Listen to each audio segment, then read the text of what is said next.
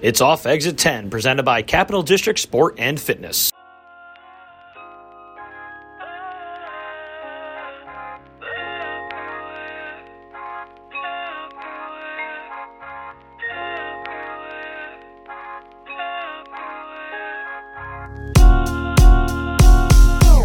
That was a wild game, though. That was a 0-0 going into the end, or a 1-1? It was 0-0 through 10 and a half innings. I was going to say it was the 10th or 11th inning. The 11th inning, yeah. First pitch with the reliever, Tommy White. Just crazy. Just mayhem. Just a fan for that game. Yeah. Yeah. I just sat back. What are you going to do other than just watch and enjoy from the dugout? At that point, too, like your guys are doing everything they're supposed to for the most part, all pitching and defensive wise. Obviously, we didn't get any hits or timely hits, but yeah. It's just a great game to watch. Like I watched probably more College World Series this year than I have. I couldn't even tell you the last time, probably since I was like maybe in like high school. Yeah. And it was exciting to watch, man. It was a different atmosphere. College baseball is really good right now. Yeah, it's really good. I think they're willing to go to places that maybe many professional teams are not willing to go to yet. Mm-hmm. What do you mean by that? I think it's a little more trial and error. I think it's a little more free thinking. I think they're less worried to make mistakes on guys because there's not as big of a financial investment for each dude. So they just they try things, and the other thing is that in college you have to win every game. You got to go win every game. Yeah. In pro ball, it's 162 games. Like you're going to lose games. Right. Talk about it every day in here. I'm like, I'm not worried about the Yankees. It's 100. I mean, I am worried, but it's 162 games. I got time. Yeah. Yeah. Well, listen, everybody. We have Mike McFerran on tonight. I appreciate you coming on. He's I know let's rip another cheers. Yeah, absolutely. Yes, sir. Cheers. Thanks for having me, boys. Appreciate it, man. Appreciate you. Yeah, man. So Mike is the director of player development and head of the pitching lab coordinator for Wake Forest baseball. Wake. This was your first year to the World Series since when? 1955 was the last time. Jesus. Yeah. Incredible. Yeah. Incredible. And when did the pitching lab first open up at Wake? Because you see those facilities online, and they're incredible. See, what's funny is I've heard 2018 and I've heard 2019. I actually don't know which one it is. The latest thing I read was 2019, so we'll run with that. And so a few years now. When did you first get there? It's my second full year that I just completed. So 2 full seasons now. It's an impressive second season. Yeah, not too shabby. No. I guess you didn't have a sophomore slump, we'll say. That did not happen. Guess not. That's a good point. I didn't think about it that way. Yeah. Interesting. Yeah, it was. You avoided that. Unintentionally, yes. So you get in there, and do they have systems running that they're saying, okay, Mike, let's step in and let's implement these? Or since it's so new, are you kind of part of the ground floor developing what these systems are going to be? Yeah, I think it's both. It walked into amazing resources, obviously. It's shiny. Like, it's tough to get past the nuance. You walk in, and you're like, man, this place is sweet. Yeah. Immediately. But then you get past that, and the people are awesome. People are some of the best in the world at what they do. So I'm just adding, my skill set and learning from them to what we're trying to do. But it was a lot of like, we have an ocean's worth of information that we're not quite sure what to do with. There was a lot of that, and it was figuring out, how do I bring my philosophy and measure it, start to measure it, and in coordination with, of course, our pitching coach and the rest of our staff. So quite the adventure figuring that out. Yeah, we'll get into this more, but I feel like that's where sports are now. There's so much analytics and there's so much data, which you can do a lot with, but you also can get overwhelmed with or caught up with, especially at the younger levels. I feel like guys get caught up with these metrics and data, and they kind of miss the bigger rocks of.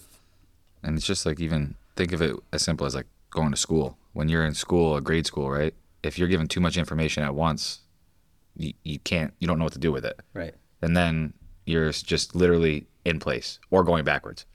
So it's similar to that in a sense, I feel like, but you're the expert, man. What do you think? I think it's worded perfectly. Yeah. Like it's a language. Data is a language that they should be learning to use. Like, I think the future of coaching is how well you can interpret the information and then give it to somebody and apply it to somebody, put it on the field. So that starts young. I think it's performance too. Like you see a lot of especially our guys, but you see so many of the guys in the big leagues who are successful. They know information. Like they're using it to understand their game. And it's a huge competitive advantage if you can learn that language. So okay, if you have a 13-year or 14-year-old, what are the pieces of data you want them to start to get familiar with and learn about and manipulate? Great question. Basics for sure. How the ball moves through the air is probably the most important thing you can learn as a pitcher. How does my shit play? That helps. So horizontal and vertical break to start, and then the angles that you pitch at. Explain those terms just to people if they're not like big baseball people listening. Horizontal break and vertical break. That's going to happen a lot, so keep doing that. Yeah, I'll catch you. Please do. I appreciate. He'll be better at that than I am. So horizontal break is how much the ball moves laterally, right? So you throw it in a specific direction, right? But it doesn't start moving because of its spin until somewhere along the course if it's traveling to the plate. So from ground zero to where it ends up laterally is horizontal break, based on how the ball spin was causing it to move. And vertical break, which is actually induced vertical break, which is usually shortened up, is how much the ball defies gravity on the way to the plate, right? So if you threw a baseball and it wasn't spinning, gravity would just take it, right? It would have no effect on it. So the more a baseball's back spinning, the more it creates a cushion of air underneath the baseball to ride towards the plate, and how well it rides that air cushion is in the difference between that and where it would usually end up if gravity were the main factor in it. That's the measure of induced vertical break. So. Okay, so we have a player's horizontal break and vertical break on different pitches. What else you want to teach a younger kid about? I don't know if there's anything specific, but I would teach the philosophy, and here's what I mean by this. So you ever watch a movie and you get like 15 minutes in the movie and you're like, there's no way I'm going to understand any of this. I can't hear what they're saying, and I'm missing so many important pieces, and I don't know where we are in the plot. Right? Yeah, 100%. All the time, right? And you switch on the subtitles. I do it all the time. And then you start getting and understanding the movie, right? And then you go to watch the movie a second time, and it's like you don't even need the subtitles because you understand what's happening. That's pitch data for me. Okay. It's giving you context to help you understand what's happening, because it's just measuring what's happening, right? And so you can take that data and go, okay, well, so this is how my body is moving, or the ball is moving through the air and being measured. So if I can understand how that's happening and apply that to what I'm seeing, I have better context for what's truly going on. Right. So you're quantifying that. What about, because us in the strength and conditioning field, it's a lot about, okay, let's just move back to how your body moves. Like, do you have the appropriate mobility and stability? And then how can we train that? Are you quantifying those variables when you're working with guys? Yes, biomechanically for sure. Absolutely. So how they move produces how they throw the ball, right? How the ball flies through the air. So yeah, we work backwards. I think that's one of the interesting things that we do is we don't work from movement forwards. We work from ball flight backwards. Because this is my favorite way to put this, is a hitter's not facing a pitcher, he's facing his ball flight. He's facing a pitch. He's not facing a pitcher. Right. And how the pitcher throws the ball produces that ball flight, but it's it matters very much how the ball crosses the plate and what it does on its way there. We work backwards from that. Yeah, that's cool here, because in here it's so much just like we're just movement focused and thinking about that. But then on the pitching side, you're working back from ball flight into, okay, where's their body at, or where's their body need to be? Yep. To get these numbers. How do we produce it? Right. Yeah. Right. How'd you first get into all this? I think I stumbled my way into it. It's all good things do, right? I heard a great quote once. It's I don't know who it's from. It's you start on the path and the path appears. Yeah. You just start walking. I just like I love to do what I love to do. Yeah, it's like I went to college for exercise science because I liked to lift weights in high school. Like, I had no fucking idea what I was going to do for work. You just love to do it. Yeah. Yeah, so I was like, sure, like, I'll do this. Why not? I like to work out. Yeah, and then your career showed itself to you, Yeah, you're just kind of following whatever you feel like, your path you think you should take. And, I was the kid who, like, I could play chess in high school. Like, I was a good pitcher, but I wasn't a good thrower. Like, I wasn't developed by any means. You know what I mean? Like, it's physically, I needed so much work. But I knew that I could become really good if I were to figure a lot of that stuff out. And everywhere I looked, I got like no answers or wrong answers for the most part. And that really drove me as a kid to start figuring out, like, I was like, all right, I'll do it myself. I'll just do my best to start figuring it out. And of course that didn't go very well. But that's where the passion became like, all right, well, I remember being that kid who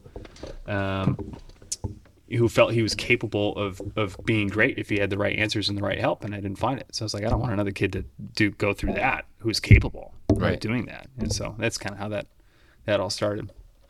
Yeah, I feel like you see that in the strength and conditioning field too. Like, we're a lot of subpar athletes who worked really hard to get to where you're at, but none of us ever had like the best skill set. And yeah, you're just always trying to find, how can I get myself to where these other guys are at? Yeah. How can I be better in the weight room? How can I train better or recover better to like get to this point? It's the perfect combination, because you gain knowledge because of that, out of a desire to become better, but then you fuel yourself with the impact you make on people, you know, and you see the absence of the kid that you were in someone that you help. And I think that's where the best coaches come from. Yeah, okay, so you're trying to become the best player yourself. You played, where'd you play in college? So I hopped everywhere. I didn't handle it well, you know, to be honest with you. There's a much younger version of myself. But so I started at SUNY Oneonta, and I went because I had built a late relationship with the coach that was originally there, who left. And then so they switched the coaching staff over, and I didn't feel like it was a good fit. So I moved to SUNY Brockport and found kind of more of the same. And so I didn't want to throw away one more year. So I figured, hey, let's see what else is out there. And found myself at Lynn University in Boca Raton, Florida, Division II school. So how would you have handled it differently? You said you weren't. I wouldn't. It's not how I look back at things. I don't think I would have handled it any differently, you know. But I didn't handle it well. So it was more just, you know, I followed a desire for better information. And so I wouldn't have changed that, because it led me to find out so much of what began my career. So I wouldn't have changed anything. Yeah, that makes sense. When did you start working with kids and with pitchers as a pitching coach? So my first coaching job was Hayner's Barnstormers, 18U. Studs, absolute studs. Just an awesome team. And you know, I remember actually that feeling, whereas I remember realizing that I could communicate the ideas I was trying to teach myself to other people, and I went, oh yeah, this is it. This is definitely it. So that light bulb went off in your head. It sure did. It showed itself immediately. Yeah. Yeah, I had that same thing happen with like weight training. All of a sudden I was like helping people, and I'm like, wait a minute. Hold on. There's definitely a career in this. Yeah, it's powerful. And then I was like, I could do this and make money and enjoy it. I'm going to do that. Yep. Yep. If anyone's looking for like their career path, follow what he just said. Yeah. That's it. That's the answer. Yeah. Do I love this, and can I not feel like I'm working while I'm working? That's a big thing. That goes back to what did I say on the one podcast at the end, and you were like, oh, fucking mic drop. Yeah, I think we clipped it. And I was like, my dad used to always tell me, like, do what you love, because you won't feel like you work a day in your life. And I've amended that, and I said, do what you love, because you'll work twice as hard, but it won't feel like it. Never does. Like, I definitely work way harder doing this than I would if I was like in retail, you know. But I work way more, but I don't feel like it. Yeah. So, you know, definitely good advice on that side of things too, when it comes to like figuring out what you really want to do. Yeah, I think people get caught up, or you know, kids get caught up in, okay, this is what I'm supposed to do. This is what my parents want me to do. Go to college for this, study finance, study this. And you're like, I don't fucking like accounting. Like, I'm miserable right now. No one likes accounting. And it's like, good luck enjoying life if like those are going to be your, because listen, you want to be successful, like you're putting in long weeks. You're putting in 68-hour weeks. So it's like, good luck trying to be happy if you're not happy with what you're doing. Absolutely. Right? Yeah. So, okay. So from Hayner's, because what year was that? Ooh, that was 2016. It's like, in the grand scheme of things, you kind of climb pretty quick. So go from it's hard working to with believe like an upstate New York travel ball team, to being in the College World Series, working with helping develop the best pitching staff in the country. So how do you go from there to there so quickly? I mean, it's not many years. Now it feels like longer than 7 years. I mean, you do it like what we just talked about. You Yeah. do it with just an unwavering passion for figuring out how to make guys better, I think. And you do it through energy. You do it from finding the right people. I'm a huge believer in just you become who you feel you're meant to be, and things just start aligning for you. That's how I've done it. Yeah. Okay, so let's talk about this year. At the beginning of the year, do you feel or you have an idea like, hey, we're good. Like we're gonna make a run here. Yeah, absolutely. More than a run, I think we knew we had something seriously special. It was real. It was palpable. There was, it was never a second of doubt for our whole group ever. Never felt doubt once. Yeah, because your pitching staff. Okay, I know we texted about these numbers, but what tell me if I'm off. Like a 2.83 ERA, the best K to walk ratio. What are other stats that work? You had some crazy stats this year, just as a staff as a whole. So I don't follow the stats a ton. I know that some of them were wild. Like we knew we were going to do something special, but some of those numbers were like, wow, that was like really, really crazy. Really crazy. I think the one that I'll speak to this because I numbers are the ultimate result, but I think sometimes they show a philosophy in something that's working. The ERA one is one that stands out because it's such a big gap between us and the team that was next. I think it was like 0.8 of a run. That's in ridiculous. ERA between us and number 2, and I think that shows the philosophy. We found a hole, and we've been plugging it against hitters. So that says something. What do you mean by you found a hole? You want all the answers, do you? Yeah. Listen, we're trying to make it to the top too, I think we have polished our way of thinking as a whole, as a staff, and we have so many smart people working at the same thing in their own respect. Against hitters, for our pitchers, and of course defense and offense and everything else plugs into it. Of course, strike stealing. Our process for using information is really good. And there's so many different ways and so many people working on that I'm lucky enough to learn from every day. But all those things combined to. Yeah, because how much? Okay, so it's you in there. What other staff are you working with on the day to day? Oh boy, how much time we have? We got a lot. So our pitching coach is Corey Mascara, who he most recently from Maryland and came to Wake Forest from Maryland. And I think he's the best pitching coach in the country. He combines the art of coaching with the science and technology, and he allows people to do their job to help our team, which is great. We have Chris Lewis, who is our director of analytics, who is now going to work for the Blue Jays, and he runs a 20-man data analytics team that we have. Awesome. Like what kind of talk about resources? Like we have a 20-man data analytics team in college. It's crazy. It's wild. Yeah. Wild. So he plays an enormous role in everything that we do. Houses our data, and it makes it accessible for us, gets us to understand it in different ways. Who else on the pitching side? See, so on the lab side of things and the development side of things, so I got to give this guy so much props because he helps us so much, I think. But Jeff Strom is our athletic trainer, and he's one of those unsung heroes. And I think he's been at Wake for something like 25 years. When does that happen? Yeah. It shows shows a lot, Mm-hmm. And that guy, and his whole staff of people, I mean, he has a staff of people too, but, they keep our guys healthy and they're really good at it. And he makes timely decisions. And so he's awesome. Our strength coach is Mark Seaver. And how can you train force development without training force development? Right? Yeah. So he helps a ton, and our biomechanist is Kristen Nicholson, and she runs things on the health side of things with the hospital. Interesting little thing about our pitching lab is it's half owned by Wake Forest Baptist and half owned by the athletic department. So there's a lot of positive benefits that come from having a foot in the health world and a foot in the baseball world. So that was about just the care the guys get and the funding to be able to do what you want to do. Yeah, well, that's the funding is from our head coach is Tom Walter. He's an incredible businessman, an incredible manager. And Wake is it's a mecca for college baseball development, for players, and it's all we owe that to him for sure. What's so cool is all that happening behind the scenes has to then get filtered down to just having a conversation with a player and teaching them. Like, they probably don't give a shit about all that stuff that's going on. They just want to throw it harder, have their pitches move better, not get hurt. Get more guys out. Get more guys out. That's it. That's it.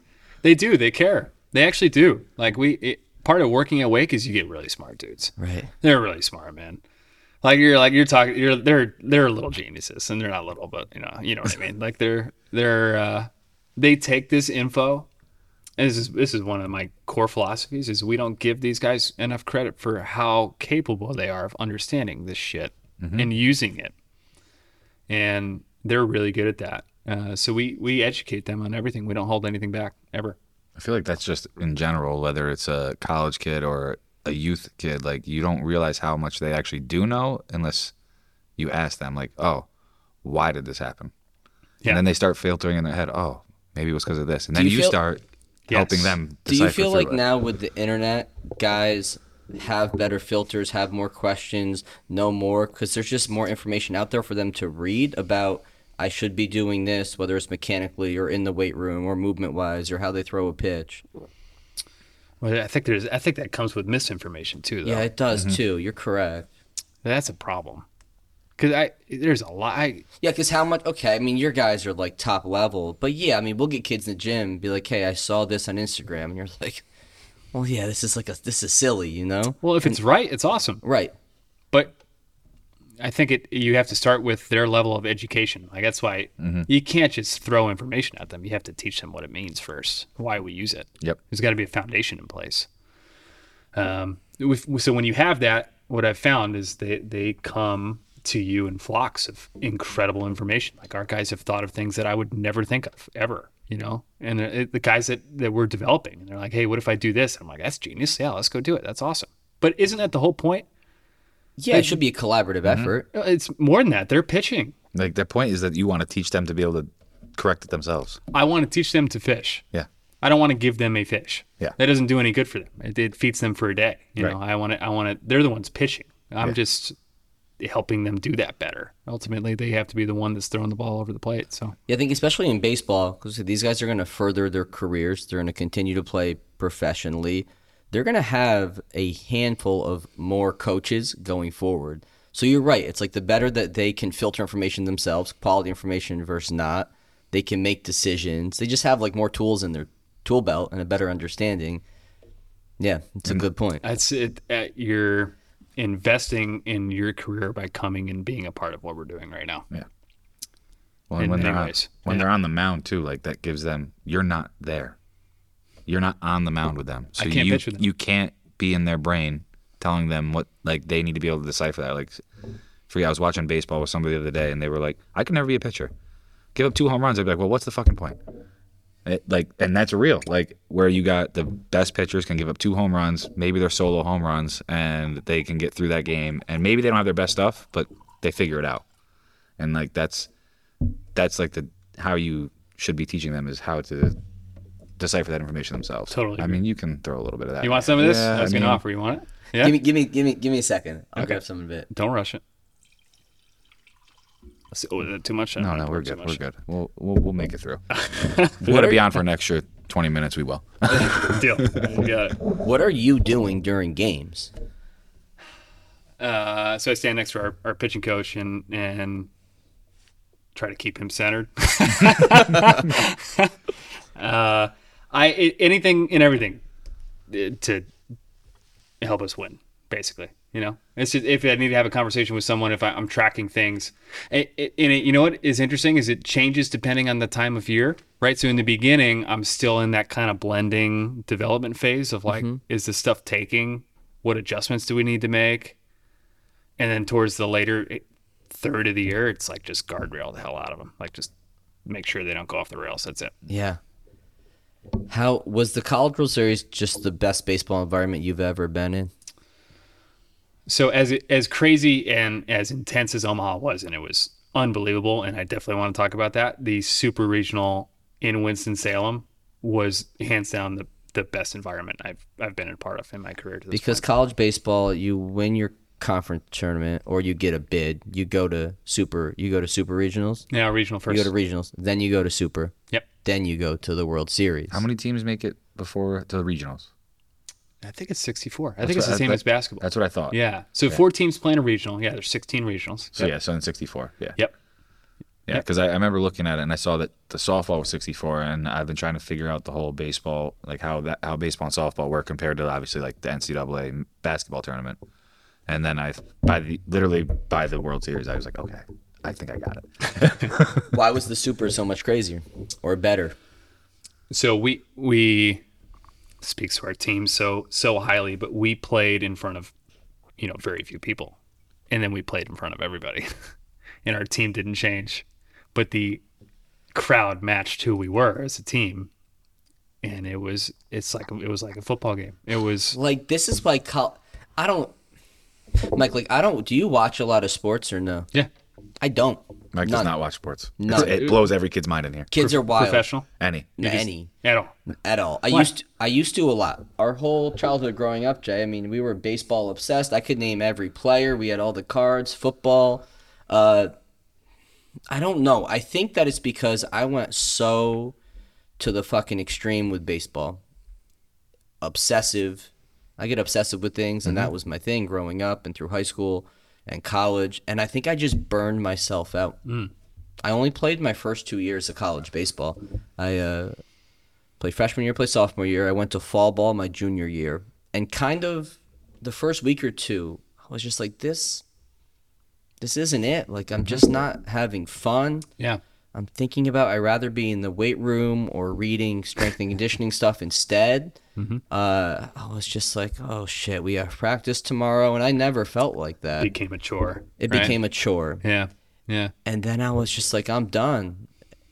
And kind of when I shut the baseball switch off, I shut the sports switch off. I started watching fucking sci-fi shows and other television instead of sports, and reading different things instead of reading sports things. This is as much as I know about sports. Wasn't there last year a video of like maybe it was Mookie Betts on the Dodgers, like hitting a home run, and the guys are like jerking off on him in the dugout, pretending to, or piss on him? Can we look that up and confirm it? I'm going to look like a real weirdo if this is fake. Because you're like, Mike, what are you dreaming about, bro? This is just from your own head, man. Yeah, that scares the shit out of me. I gotta go. What do I Google? I don't know. Paul, Google. Dodgers dugout. Mookie Betts.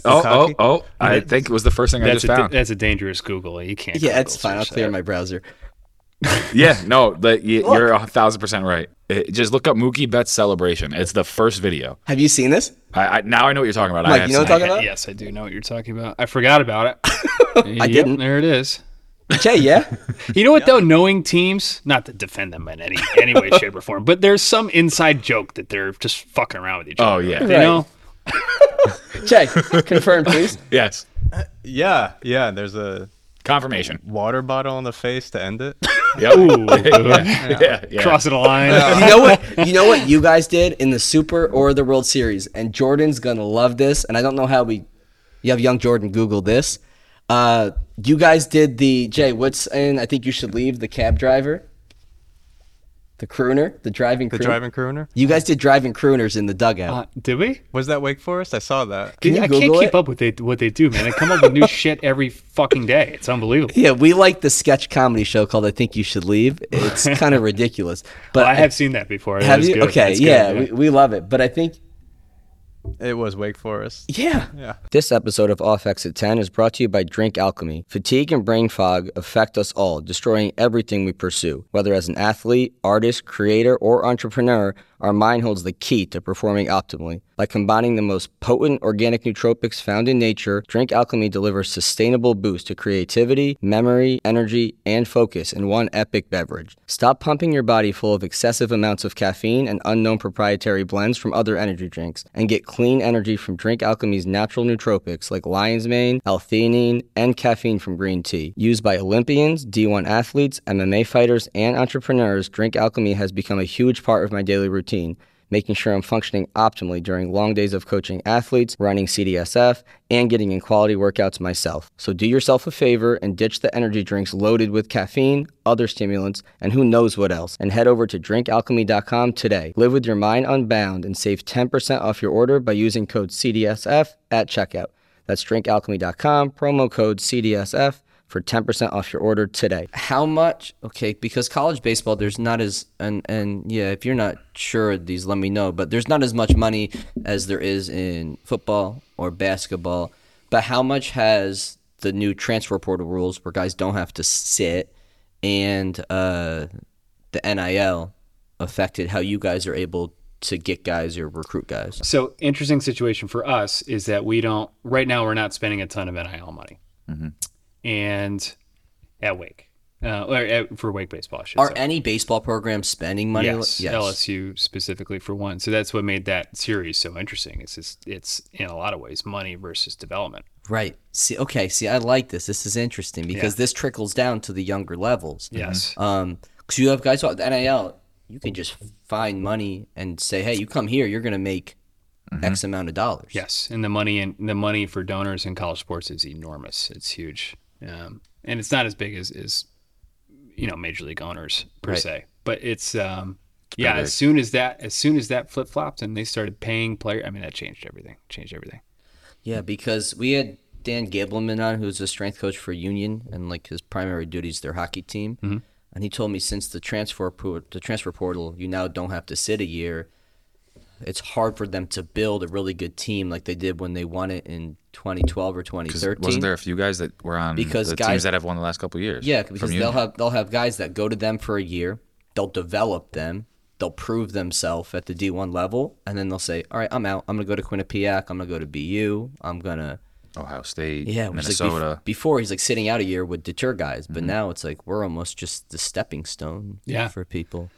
I think in our sport, it's easier to build a team this way because it's free agency without contracts is basically what the transfer portal is right now. It's like you're not tied to anything and you can just hop wherever you want to. It's pretty unbelievable. But the pieces you can put in place are far more plug and play. So back to the question about how we're using it, I don't want to say we're not using it, but it's more about development. We're doubling down on like, hey, we know how to make guys better. Come here and get better. Yeah. You want to get $1 million right now in NIL money, or do you want it like a big league career? Yeah. Do you want to go in the first round? Do you want $10 million a year? Do you want to go in the first round? Baseball, yeah. You know what I mean? Do you want to be a part of the best thing you've ever been a part of in your life? Do you want to have a place to come back and train at for the rest of your career? Yeah. This is a building. Yeah. You know what I mean? Like, and the people here are the best resources you can have. So you're investing in a culture, and you're investing in the long term of being part of that culture. And I just think that outweighs the short term check. Mm-hmm. That's in a different way. That's trickled down to the youth level. I feel like we're almost fighting that fight here. I'll never do a travel team. I'll never. Somebody actually brought it up to us recently too. Yeah, it's just too much of a headache. I'm not going to deal with playing time. I'm not going to deal with that. I feel like, because at the younger level, you'll have people that will take a shit ton of money from kids to play on an elite team. They won't put much work into their development or care about them much as a person, past just like, you're going to go play on my team. Mm-hmm. And then they'll push them towards signing. Give me some more of the. Is it called the Jeffersons? You want Jefferson's option? I want to stay SC for what do you got on longer. One? I like this. This is I'm rocking with what I got right now. I'm gonna finish that. Give me some more Jeffersons. It's definitely gonna put me in presence. Is that see what I mean? Yeah, it's definitely. Isn't that crazy? Well, dude, you poured it. And I'm sitting here. I'm like smelling. I'm like, that's definitely strong. All right, give me one more here. Then I'll go over there. Okay. But okay, what I was saying, and then they'll play a role in pushing a kid to commit to a college, maybe not the best college for them, maybe it is. Or too soon. And then kind of use it as advertising or clout. And it's like, you've done nothing to help develop this kid as a person or as an athlete. You've just kind of pushed them through your system, marketed them for committing them to this school. I feel like, you just see this trickle down that drives us crazy in here. Do you see that? I do. It's very real. Everyone's playing a game. But sometimes the parents don't know. They don't know what's best. They don't know the difference between development and exposure, or development and being on an elite team, whatever you want to call that. Fucking elite 11-year-old team is a ridiculous statement. Yeah. It's where the money is. Some are like the whole show ball stuff, and some are travel. It's where the money is. It's as simple as that for me. Are there benefits in certain scenarios for a kid to go through this showcase tournament circuit versus spend time in the weight room, spend time learning about their mechanics and their body and pitching? Is there room for both? Yeah, I don't think it's binary. I think you can do both those things because there are different times a year. Right. If you do it right. So if you develop, I would suggest that guys develop as pitchers in the fall and take a break and refine what they're learning through their on-ramp in the spring, and then compete their ass off. And when they're competing their ass off and they're at show ball and they're getting found, then hell yeah. Right. Right. You're saying you use fall ball for that, or you don't do fall ball? No, and you use fall ball to work on your skills. That's a good question. Or you're saying you're developing in the weight room with the pitching coach, learning about your body instead of fall ball? Or both? I think it depends on the situation and on the person. I'm not going to say either one, but I think it's what you need. So, all right, so let's take two examples, right? So one example is you got a kid that's really big. He's really mobile. He's worked on a lot of shit, and he didn't get a whole lot of innings in the spring. He should probably pitch. He needs pitching experience. Yeah. Right? You get a kid who pitched a ton and halfway through the summer, and then he shut down the second half of the summer, and now he's just literally waiting until spring. Okay, that kid should wait. Okay, he so should work on something. We see this with a lot of college baseball players here in the summer. I was just going to say, we just had that right now. That most of our college guys that we see in here, at least, they didn't throw a lot of innings during the year, but their college summer team roster has 20, 25 pitchers who didn't throw a lot of innings during the year. Sure. And all of a sudden, we come to July, and I talked to a kid yesterday. How many innings you got? I got 6. How many throw this year? I threw 4. Ooh. It's like, dude, what the fuck are you doing? Driving 3 hours, spending 4 hours at a field every That's day. just on the wrong team, dude. Yeah. Right. You got to pitch, man. You got to face hitters. Right. Yeah. It's like, I feel like, I don't know where it gets lost, if it's just a little bubble we live in. I'm sure that's not everywhere. But it's like, yeah, we need better communication. Like, you got to know, if I'm going to go here this summer, I'm going to get my 30 innings. I'm going to get my... I think the rich get richer in that regard, meaning programs have relationships with summer teams where they go, this guy's going to come and pitch here, or I'm not going to send him. Plain and simple. Yeah. Right. So you hold them accountable to that. So there's a little bit of like a placement to the level that you're at, for sure. But if you're not pitching in summer ball, what are you doing? Right. You're hanging out, like, having a good time. Yeah, you're spending so much time. Building So seed You're piles. not Yeah. developing. You have to compete. Yeah. It's so underrated competing. It's so underrated. Yeah. We don't compete anymore. We take the compete out of so much. They work on their bodies, and they work on their mechanics, and they work on stuff. And they don't work on competing, and competing is the ultimate skill. It's truly a skill. That's what we grew up on. We've had these talks with Steve Daggs and maybe Tay or somebody else. We grew up on just competing in the backyard, beating the fuck out of each other, talking shit, getting into arguments, but competing. That's where you win. You Probably be a winner, a couple man. punches thrown at some point. I think that if you explain to a kid that in the between the ages of fucking 7 and 13, I got better than you'll get by just competing in the backyard with my friends all summer, or driving to Ghent Rec and hanging out with our friend Box, who just wanted to rip everybody's head off. Like, better doing that than getting 3 lessons a week and playing on a travel team and throwing 4 innings on a weekend. The competing builds a mental toughness that the other stuff doesn't. Yeah, you're around our age group, or like you grew up with that in the backyard. So that was my whole child. I'm still best friends with those guys. Yeah, man. I just spent a whole week with those guys. Yeah. It's like, but I work with and them. we still compete. Like, yes. Yeah, right, exactly. Yeah, but we still compete. We're still competing in a different realm. My buddy's going to love this. Play Mario Baseball on GameCube when you were growing up? Did you play that game? Jay, did you? Yeah. You Jordan's did? a big video game guy, so yeah. Yeah. Have you played it recently? No, I don't have a GameCube anymore. Okay, well, A, they're like $50. B, whoever worked on this game fucking geniuses. Geniuses. The ability that these guys have to like mimic real baseball in this like handheld controller game decades later is unfathomable. Like you got like Wario up there just with nice mechanics and dude, you legitimately like see like intangibles in the game that shouldn't happen are happening, and you're like, what the fuck? Is Yoshi up there doing it? Yoshi's lightning fast, and he has great bat speed. I know the game so well. And he's got like an egg special hit, and it just bounces everywhere.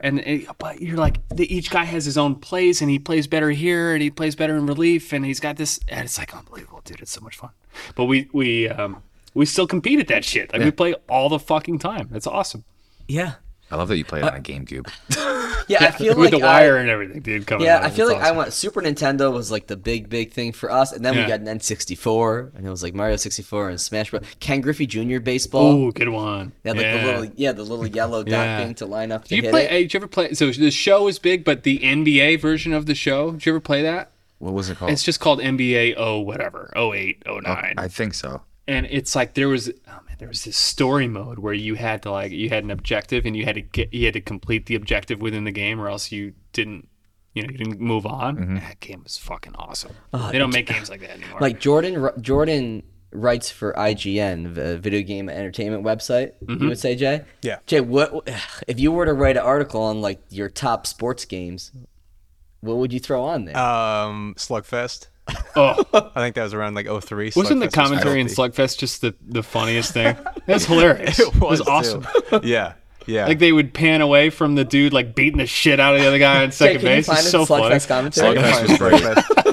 Slugfest I can't wait to hear this. Jay, what about like Backyard Baseball's on there. Oh, yeah, you know what? NFL Blitz has got to be on NFL Blitz, one of the early NHL games in the 90s. Those were MVP, NHL hits was MVP fantastic baseball. because that's a good one. MVP baseball with Manny Ramirez. With Manny on the front, yeah. That game was amazing. Yep.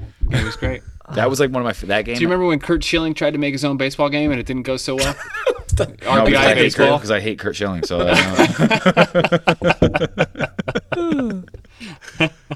he played for the Red Sox, and I can't wait to hear the commentary on the Slugfest. Is there anything that exists that we can play that's good? It's just joke after joke, man. I'm beating the shit out of guys and hitting homers and laughing my ass off. Who was on the cover of that first Slugfest? Was it A-Rod? A-Rod. As Texas Ranger. Yes, you're right. That sounds about right. Okay, this is going to be trial and error. I don't know with YouTube what we're going to get. Yeah, give us one. Let's just see.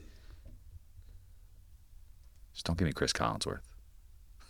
They look all puffy. I slept with my window open last night, and my neighbor's cat might have come into the house, or we got raccoons out in the woods. More like I think it was my neighbor's cat, because I woke up and my face was all scratched. The spiders can do that too, Jimmy. And I'm allergic to cats, so now my whole head and face, cheeks, forehead are all swollen up. Well, you should put some turpentine on that. That'll soothe it. That's what my dad used to do. Turpentine. Yeah. You might want to ask somebody about counseling, Tim. Turpentine, that hurt. Yeah, all the medics used it in the war. Who wrote these scripts? I don't know, but doesn't everyone know a dad who can do that voice fucking perfectly? Oh yeah, I was literally thinking of like 3 guys in this gym that I'm like, wow, this sounds just like them. I didn't know what to expect right there. That was great. That was great. We need to sign a petition to remake that game. That's got to be remade. Great game, man. It's good. You got to remake it, but it can't suck. Remember the guy got on fire and he couldn't ever get out. Yeah, you could knock the ball out of the guy's hands. So baseball. Oh, you know what one we forgot about? Video game? NBA Jam. Ooh, great Oh, one. NBA Street. NBA Street. Yeah. Volume 2. Yeah. NBA Jam, man. Like, going out into like the bowling alley and playing fucking that NBA game on the goddamn big arcade thing. That's the greatest game ever. Love that game. Great games. But because of where we're at with youth sports and money and are the days of back to serious? Yeah. Are the days of competing in the yard with your friends done? Is there ever going back to that? I would like there to be. I think the technology puts a hindrance on that, don't you? Yeah. They're just looking at their fucking phones all the time, man. Yeah. Mm-hmm. Not that, and I get it, but people aren't present with each other when they're sitting and eating with each other, and it makes me feel sad. I feel sad about that. Why? You know what I mean? Like my whole life is about being present with the people I really love. Have you always been like that though, or did you have to learn that? I've always been like that.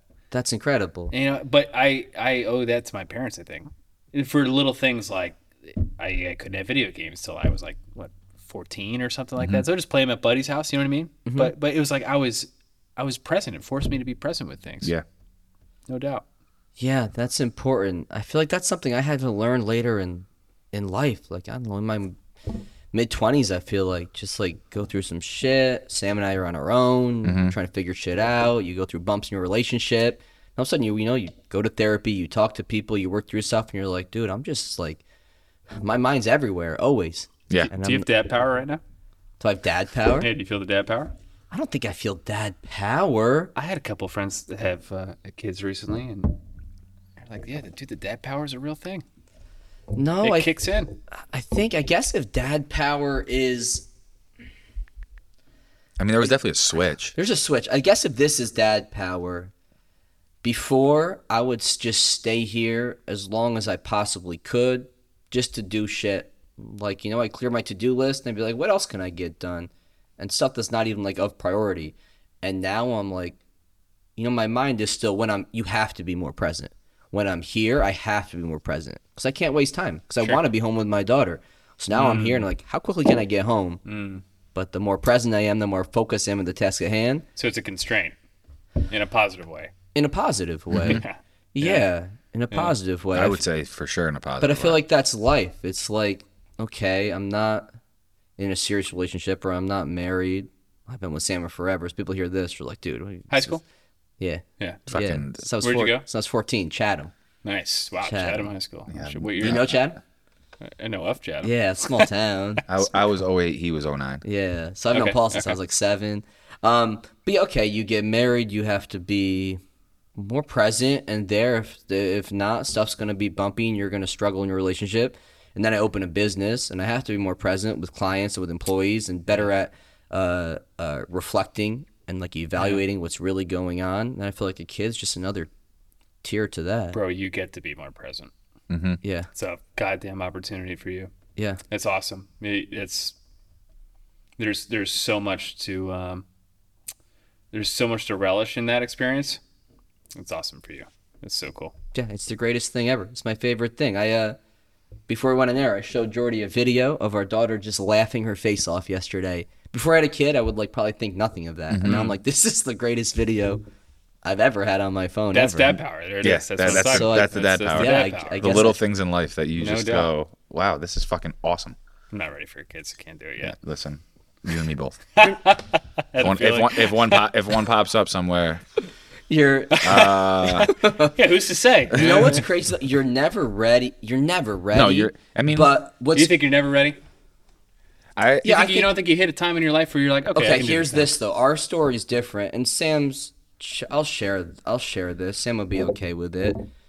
So yeah, I mean, you spend all of your years trying to not get somebody pregnant, right? You do. Yeah. I mean, that's what you're doing.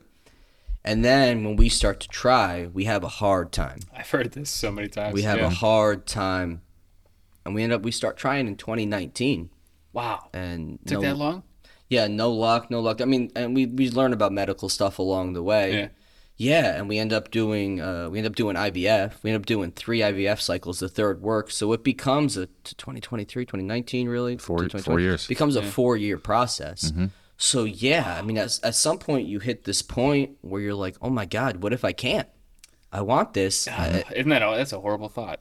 It was a horrible thought, and in 2022, Humbles you. For sure. yeah, and in April sure. in 2022, our grandma passed away, who we were close with. We grew up with our whole life.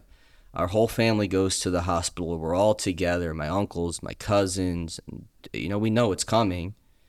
And during that time, probably a month earlier, we had, didn't have success in another IVF. And you're like, fuck. Like, you see one generation gone, and you're like, oh my God, what if I can't have the next generation?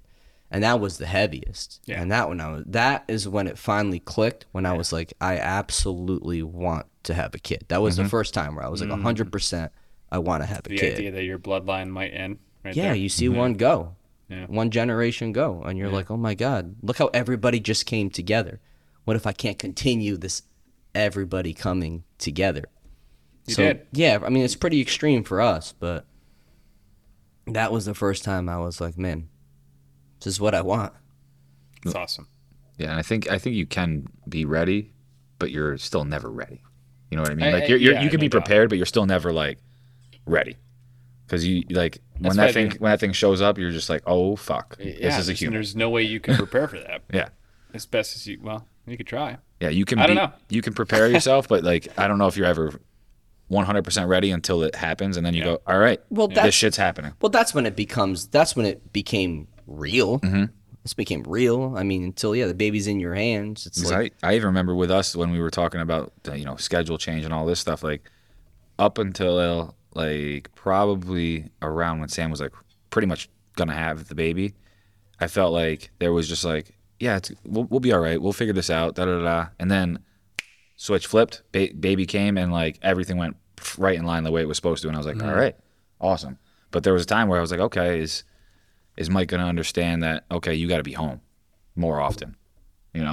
Same with Dan, who just had his son. Like, you got to be home more often. Like, we'll figure the gym's going to stay standing. And it's your baby, and I get it. But now you have a real baby. But that's where setting up, like with you at Wake and your team, and like that's where setting up a team and systems is so important. Because I have my baby, Dan, it's his baby, and you're just like, okay, everything's in place. Systems run themselves for Let's sure. initiate and things are gonna Gym go. didn't burn down. Yeah. Hopefully not. Not yet. Hopefully not. So, but it was definitely a good change for sure. Yeah. And you think, where'd you go to high school? So went to Catholic Central High School, which Okay. is apparently no longer a thing. I heard this recently. Wait, what? Yeah, it's not open anymore. Oh. Or it merged, maybe it merged. I think it might have merged because we have I know there's somebody in here, one of our But what? kids goes, or not our kids, but How somebody big said was your Priscilla. graduating class? 86. What year did you graduate? 89, something like that. 2011 I was. So did you play multiple sports in I high did, school? What'd you yes. play?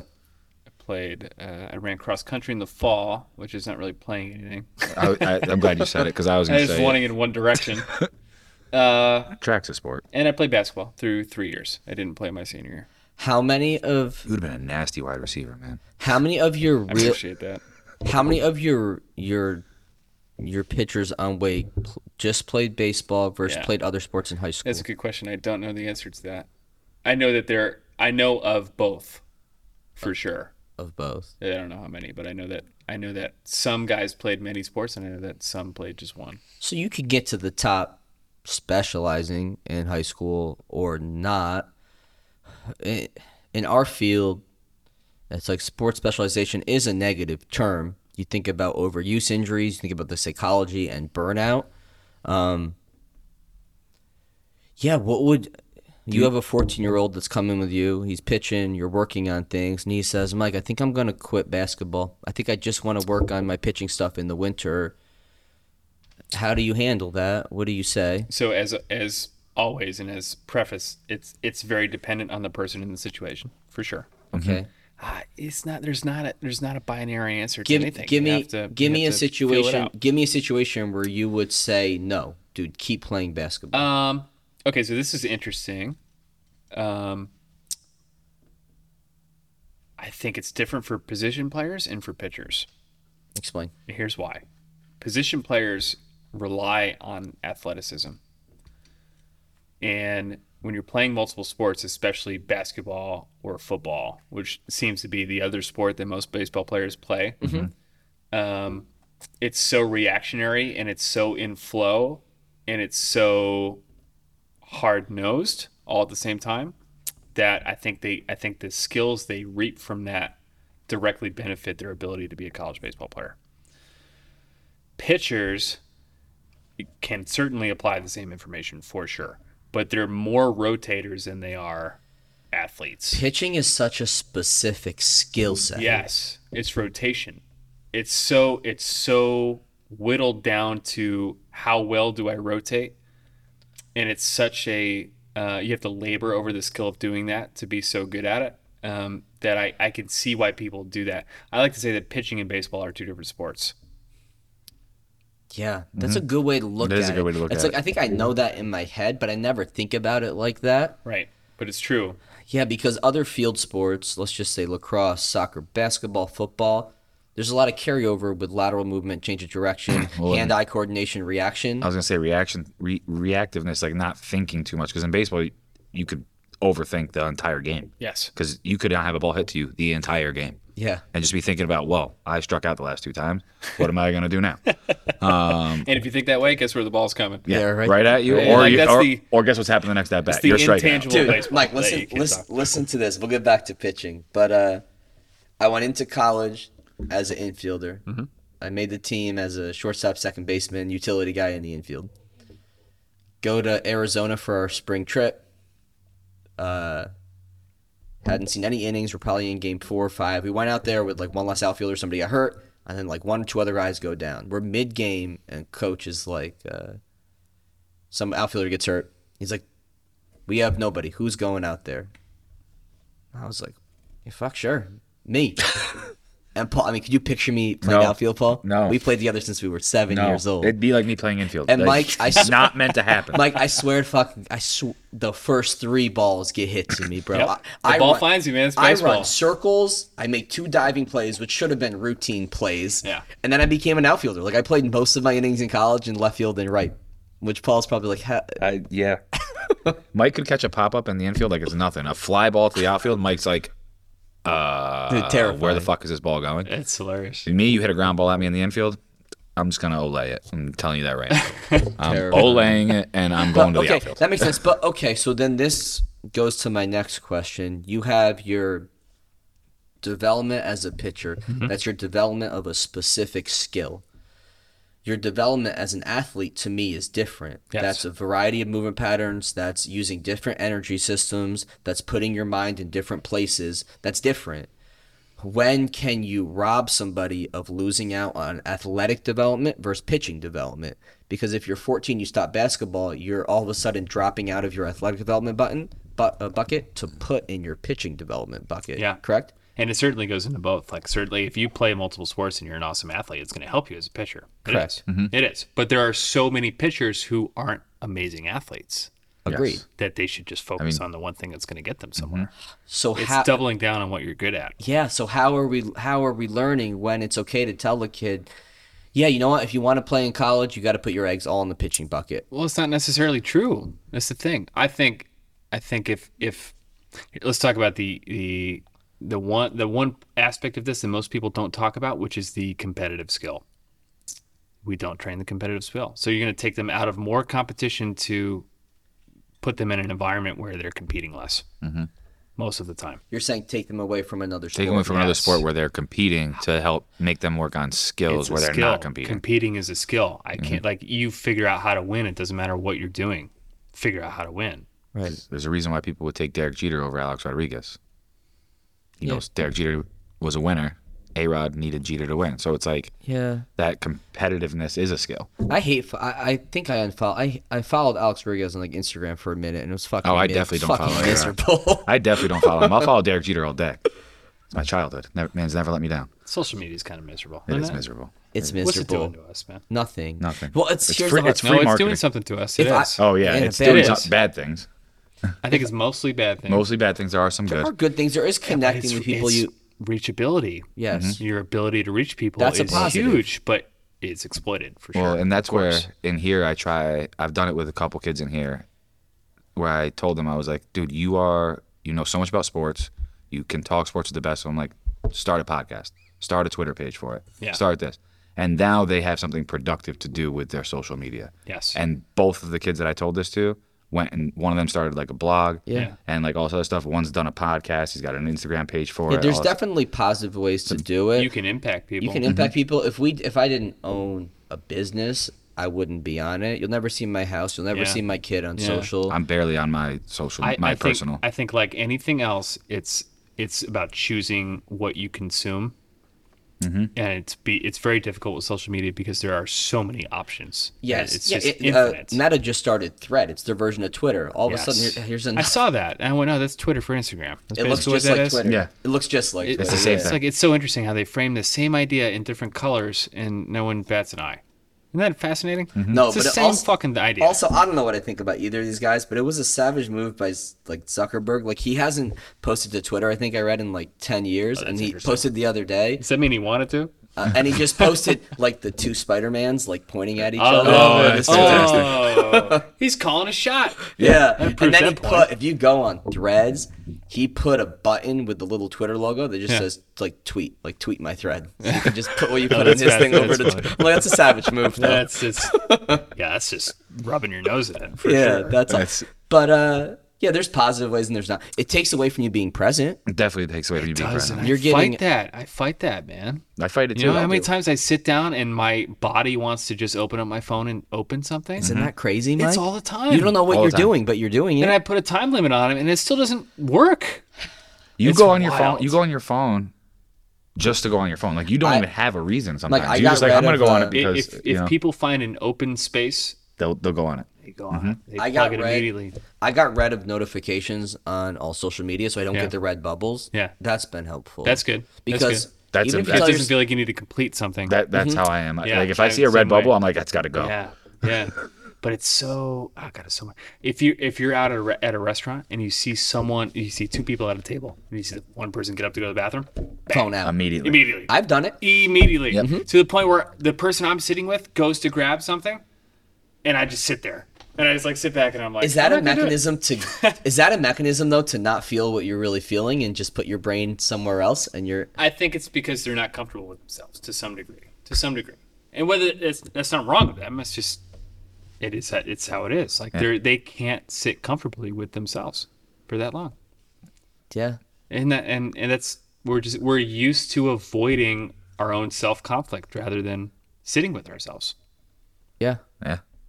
It's scary because I mean, just with kids, it's like it's only going to become more and more. You have a new platform pop up the other day. You're gonna It's have gonna be in our brains. you're gonna have VR. Yeah, we're gonna have It's fucking gonna be in our brains. Neuralinks in It's our already- head. Dude, have you watched any of that? It's like Sometimes I do. how could it not head that way? How could it not? I think it goes here I'm gonna go get to an like island. VR glasses to like so it's like what's VR the, glasses come and they go, this is too inefficient. This is a layer. right. And then they start peeling people's brains back. Because already Throwing like something in it. That's what's VR gonna happen. and like the metaverse is what's the movie, Jordan? And it's a book too. Ready Player One. Ready Player One. Ah, freaky.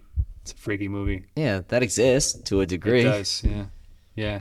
Yeah, watching Elon talk about, The Neuralink. hey, like, dude, he meets with the real, He's a fucking alien. real people. He's a fucking alien. He's smart You've- as shit. You've seen Men in Black, right? Like the movie Men in Yep. Black. Yep. You know like how the aliens like take Yep. over their bodies. Yeah, He you think looks he's like him? he's from Interesting. that movie. Interesting. Like there's an alien inside of him Maybe. running his body. That's what's scary if I let myself sit with my thoughts about having our daughter now is that like what is Who'd what, you bring it into this world? what is the world gonna be? Because I mean everybody her age is gonna But that's be an opportunity for you. yes, but to a degree. If, Imagine the advantage she has in life if she goes through life present and with herself and with people. That's an amazing gift. Mm-hmm. It's an advantage that people don't have. That's what I love about like my sisters and how they've raised my nieces and nephews. Like they almost force them to be present. Yeah. In a lot of ways, and then and they enjoy being present. Yeah. yeah, that's why I do this in person only and not. Through, Oh, this is awesome. And not, You guys have something so great here, by the love way. it. I Great. appreciate you. It's awesome. Yeah, Thank and not you. through Zoom No, because you can't do it through Zoom. you can't. You're, And- just, you're listening to respond. You're not really. Yeah, you can't be present. You can't have a connection with people. You No. know? It's awesome. It's over whiskey. You let your guard down a little bit. Yeah. Yeah, this whiskey was in the fucking I don't know what ocean, but it was in an It ocean. was Do we in know an what Is ocean? it? No, I don't. It was in an ocean. I don't know. It's got the map of the world on the back of it. Who knows for us? Are you Could be looking it up, anywhere. Jay? It's the Indian Jefferson's? Sea. I think it was kind. I think it was kind of near Cape Cod, like kind Was of. it? No, I was just joking because it was like I'm pretty sure like not that far off So I of Cape brought Cod this- is where the Titanic went I down. brought this to the. I just learned that. It's fascinating. Not that, I didn't know It's that. not that far off Cape Cod. So I brought this to the Cape. Oh, it was a perfect match on the beach at night with the fire with the boys. Yeah. Perfect. So Absolute good. perfection. Yeah. Do we know Jay or is it a mystery? We'll let the mystery be. I don't know. It's fucking in some That's fair. dude's pool. This episode of Off Exit 10 is brought to you by Anchor and the all-new Anchor Pro, crafted to endure the most high-performance workouts without the high cost and space requirements of a standard cable machine. Named the best portable cable machine by Men's Health Home Gym Awards, Anchor provides the full functionality of a cable machine in one small space-saving unit. Designed with user-friendliness in mind, Anchor can simply be attached to any squat rack or placed on any wall in your home gym using its intuitive sliding track mount. With up to 65 pounds of resistance, Anchor is built for high speed and controlled exercises alike, from cable presses and rows to chops and lifts. The Anchor has been a game changer for us here at CDSF, and now you can enjoy the same professional quality cable machine in your own home gym by heading over to anchortraining.com and using code CDSF10 for 10% off your order today. Get all the benefits of a cable machine without the high cost and installation fees. Enjoy the portable luxury and space-saving performance of Anchor today by going to anchortraining.com and using code CDSF10 at checkout. That's anchortraining.com, promo code CDSF10 for 10% off your order today. All right, let's talk pitching. Ask me some pitching stuff. Yeah. Okay, so we're talking about rotation. That's such an important quality. Hips being able to rotate, your torso being able to rotate. So when you're looking at somebody's, because everybody's going to rotate differently or to different degrees based on how they move in their body. Mm-hmm. Where are you starting to evaluate that and say, how can I make you a better, a more efficient rotator? One frame. Go. In video, one frame. And it's where their front leg starts to block. It's when it's on the ground and starts to stabilize in relation to how much is rotated from their pelvis, trunk, and shoulders. That's everything. You can nail it. You can whittle it down to that frame. And you can work backwards from how they got there and what happens after that, but that is the root of biomechanics from an efficient perspective. Are they blocking all of that rotation from that point? So their front foot's down. Yes. They're planted, and now they're starting to rotate. Their femur is coming back into them. How much rotation has occurred, or how much rotation is going into their block is going to go back into the arm. That's the frame to work backwards from. Okay, let's then break it down more. You'll see somebody who's really inefficient at that block. They're planting, and that front knee is going forward too much. Yeah. Is bent, correct? Yeah. How are you okay, so you see that. Where are you starting to choose? This is where I'm going to go at it with you. This is where we're going to make our first intervention. Let's go. Where are you making your first intervention, or what's making you make that choice of this is what I'm going at? There are so many different options, but that tells everything because it's the ultimate which direction do I head in. So here, stick your fist out real quick. What are you doing? Resisting. Right, so all I did was push into your fist, and you automatically push back into mine. I didn't tell you what to do. Mm-hmm. That's the front leg. If it receives energy the correct way, it will block and send it back up the chain. So you're saying what? Into the ground. So if you feed your front leg correctly with your back leg, it will react appropriately and transfer that energy backwards. Basically generate a force up to your arm. Yes. And this is an example of the whittling. I call it the whittling process, where you literally whittle down away from the fat and get to a point where you find an ultimate process. Like, what's the one thing I can do with this dude that fixes his Are you sequence? Just using that video? Or are you using the video, maybe things your athletic trainer saw in terms of ranges of motion, other movement patterns? You can see it when you study enough video, you begin to see it. Here's my favorite thing about data and about technology is so if you look around our lab, most of it is cameras. Most of it is just a lens, right, from different angles. We have it's 25 cameras, something like that. And if you think about cameras, they're just eyes, but they're tracking information better than we can in our brains, right? And they're saving it, but it's the same exact process. So if you use the information to look at the video and understand visually what's occurring, you can start to look at video by eye and by hand and make changes. And that's how we're, you look at our pitching staff, that's how we're making changes so quickly, is by video. It's wow, we know what to look for immediately. I mean, it's to the point where we obviously the data helps to be sure, but you watch a video of a guy and you go, oh, he's got to do this, this, and this. It starts that second. And usually it's we walk downstairs after that conversation and tell the kid and start working. I mean, that makes sense, though, to use film and video, because when I think of my main sport that I played was football, and I think of the amount of film study that goes into football. Yeah. From the macro level as a team to the micro level as the quarterback, the coach, the running back, the offensive lineman. But can you look at that same video? thing. Can you look at that video and you see how he moves and where his body's positioned and go, he lacks hip rotation there, he lacks stability there, he lacks rotation here. This is what we got to work on. All of those things, yes. Like if you put him on a table or watch him move, I know what I'm going to see. It's to a point where, again, you train yourself to it. I call it seeing in color. Like I think the majority of people watch the game as, what happens and strategically, like who moved wherever, but there's an underlying layer that you can see in color that you use data to understand, and it teaches you about the game, and you see it in a way that you can't see after that. Okay, but what did you study in college? Mass communications. Right. Like you don't have like everybody else. you don't have a biomechanics background. So you're self-taught in all this. I do have a biomechanics background. Where's that come from? From experience. However, I don't have a biomechanics degree. Right. Those are two different things. Right. But you're self-taught though Yes. in all the biomechanics that Yes. that you know. Which in a very biased way I think is better. That's what when I worked I interned at Cressy Sports Performance, Massachusetts in 2012. Yep. And Matt Blake I remember that about you. And Matt Blake was there. And Were you at the same time? Matt, yeah. I really like that guy. Matt's amazing. And like Matt that guy, and too. Matt As a Yankees fan. Stelz. He's smart as shit. Stelz, he's a great guy And too. he's a good person. Yeah, he's a great person. Stelz, our high school coach, went up there and visited me when I was there. I met Matt and talked to him. This was in 2012. And now they go to some convention every year, and Stelz will go over. They remember each other. They'll talk. It's like, Dude, Stelz knows fucking yeah, everybody. But yeah, It doesn't take long to start knowing almost everybody. Yeah, It's really interesting. Yeah, this field's small, and your field it's too. I'm sure It's small. as you kind of climb The your way circle up. of people who know what they're doing gets smaller and smaller. Yeah. You know one person, you know everybody. Yeah, but Matt didn't have any biomechanics background. He was a high school coach, and then doing lessons at Cressy's, and I was there in 2012. And now He's fucking pitching coach for for I the tell people all Yanks. the, like I'm in the lab and people ask me like, what was your degree in? And I'm like, not fucking this. Yeah. Well, You know?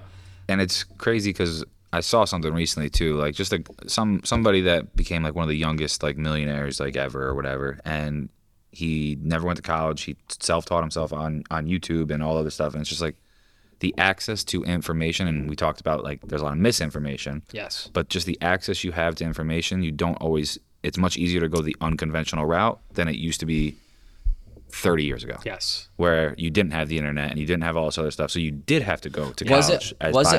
it hard for you to learn anatomical terms and that movement and be able to have conversations with ATs and with biomechanists? No, and here's why, because it's so much more complex. All I had to do was understand it. They're human beings, so if I speak English, they get that. If I speak, Unless they don't speak if I speak science to a normal person, let's say right. Humor me here, would you? Listen, I'm just trying to be Come devil's on. advocate, you know? God damn it! It's my job here is to be devil's advocate. It's Anyway. If you're an AT saying science language to a normal person, they'll never get it. No. They'll never get it. But if you speak normal English in normal person to a science person, they get that. And I think that's where the sport needs to head. I think it's where we're taking it. I think that's strength training too. But that gives you It's everything. That gives you a strength or a step above a lot of people, because I've spoken here before that I did a couple internships and I had some really good mentors who really like taught me that the foundation is relationships and communication. And you can know all this science shit. So true. But a lot of people, they don't care, or they're not going to relate to you when you just speak like that. So it's like younger kids who are coming out of school with biomechanics degrees or physiology degrees, and like that's how they speak to people, especially to the athlete. They're going to have a harder time. That sounds like cliche, But it's true. It's true. It's true. It really is true. It's like I could give you the best idea ever, but if I say it to you in Chinese, and you've never seen Chinese or heard Chinese, how are you going to understand that? it's in here. We could have a new adult client, and I could give them the best explanation of how their body moves and why I'm choosing these exercises and their technique. And Paul could just talk to them about their kids and their weekend, and Paul will get them to sign up 100 times over what I would. Right. Well, and it's like you said, talk to them like a human being, and like I'd say, and I even because we have a new strength coach here, and we've talked to him before, and just like in coaching him, I tell him like keep it simple, man. Just talk to him like a human. You're gonna get 1 out of 25 people that want the fucking insertion point of this muscle to that. I don't even know what you just said. Exactly. I have no idea what you just exactly. Watch your mouth, said. right? Yeah, it's like, and I know what I'm talking about, and I know what I'm thinking. But if you say it to me in that way, I'm like, how do I use that? Yeah, you know exactly. what I mean? It's crazy. Just speak normal to them. Relate it to something they know and speak normal. Just speak normal. That's it. You know what really helps is physics. Like physics is my physics and anatomy. That's biomechanics. People don't understand that. Biomechanics is it's measuring where your joints are throughout the space and time of your delivery. I use this example tonight with a couple of kids. It's if you were going to measure how long something was, you'd take a ruler or a measuring tape and go zzz, right, and just like okay, it's 9 inches, whatever. It's biomechanics, but it's measuring how you're moving over the course, but it's points, right? It's points over the course of your delivery. And where I think that needs to be taken is it's how that energy is built up and transferred over the course of your delivery. It's one motion. It's like if you're going to look at a domino sequence, this is my favorite example of this. Here we go. It's not a visual show, but we'll do it visually anyway, right? I'll try to describe it. So if I'm going to knock down... Just don't knock them over. I won't.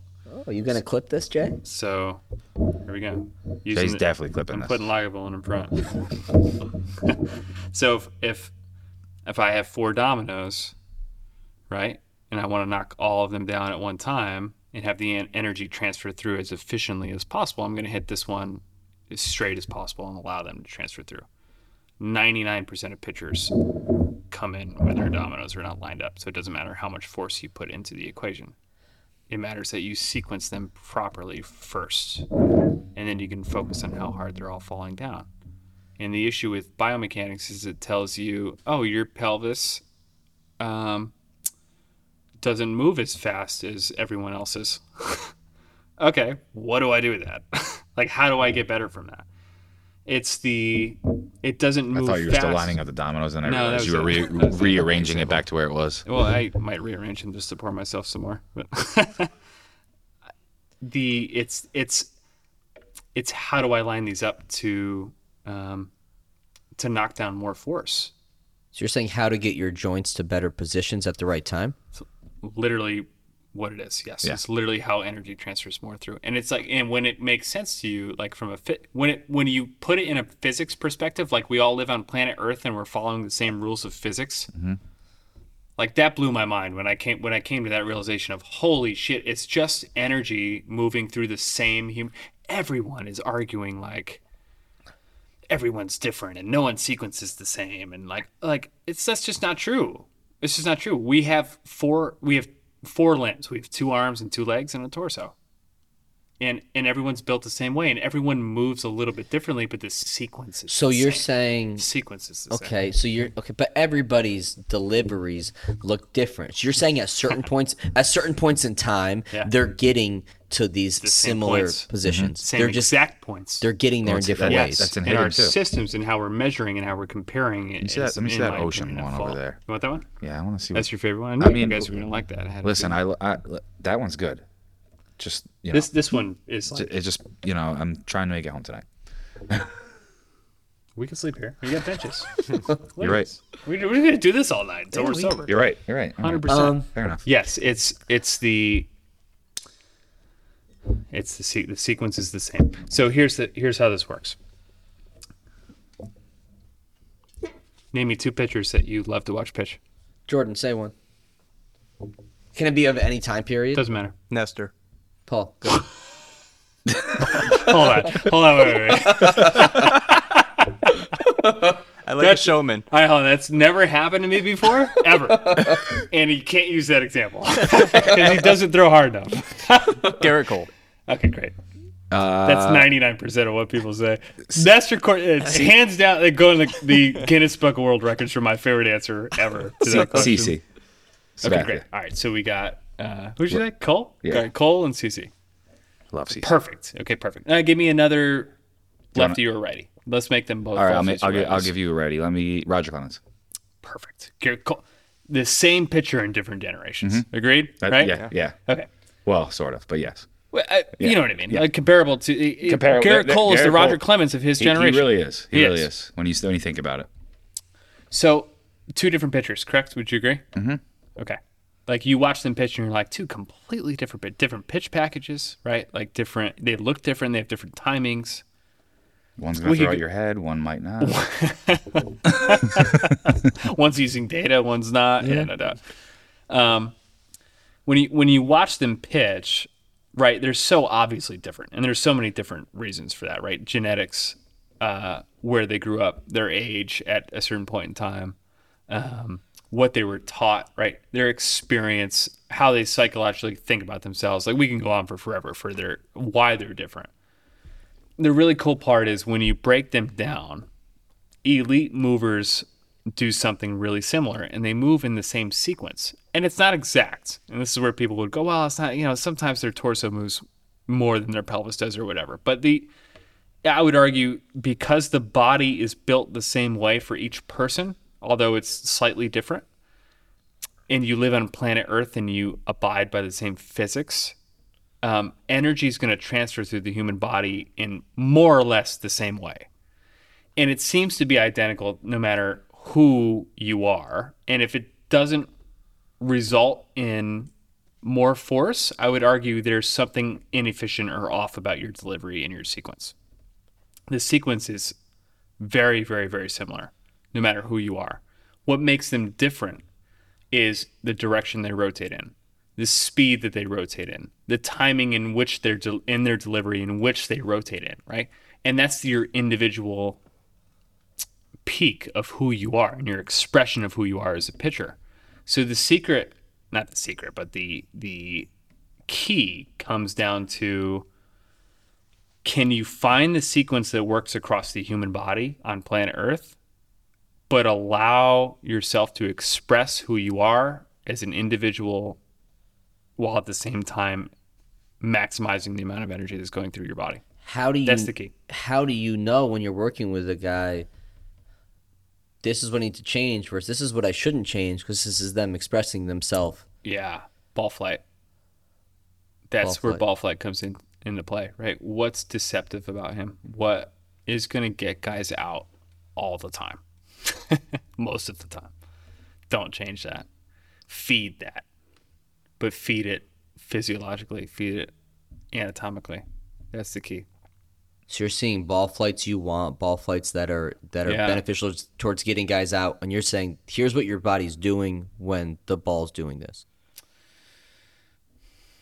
No, it's more, yes, but no. But so it's more, this is what's deceptive. We need to keep this. Right. Let's put you in a position that would make this more deceptive and more impactful. And then let's feed the fuck out of that. That's basically what it's like. It's like, what do you do really well? How do we double down on maximize the shit out of this? Right. It's basically what it comes down to. When you say like deceptive, are you talking, so maybe you got a guy that throws 94, but when it comes out of his hand, when you're the batter, it feels like 98. Is that what you're talking about, or are you talking more Great question.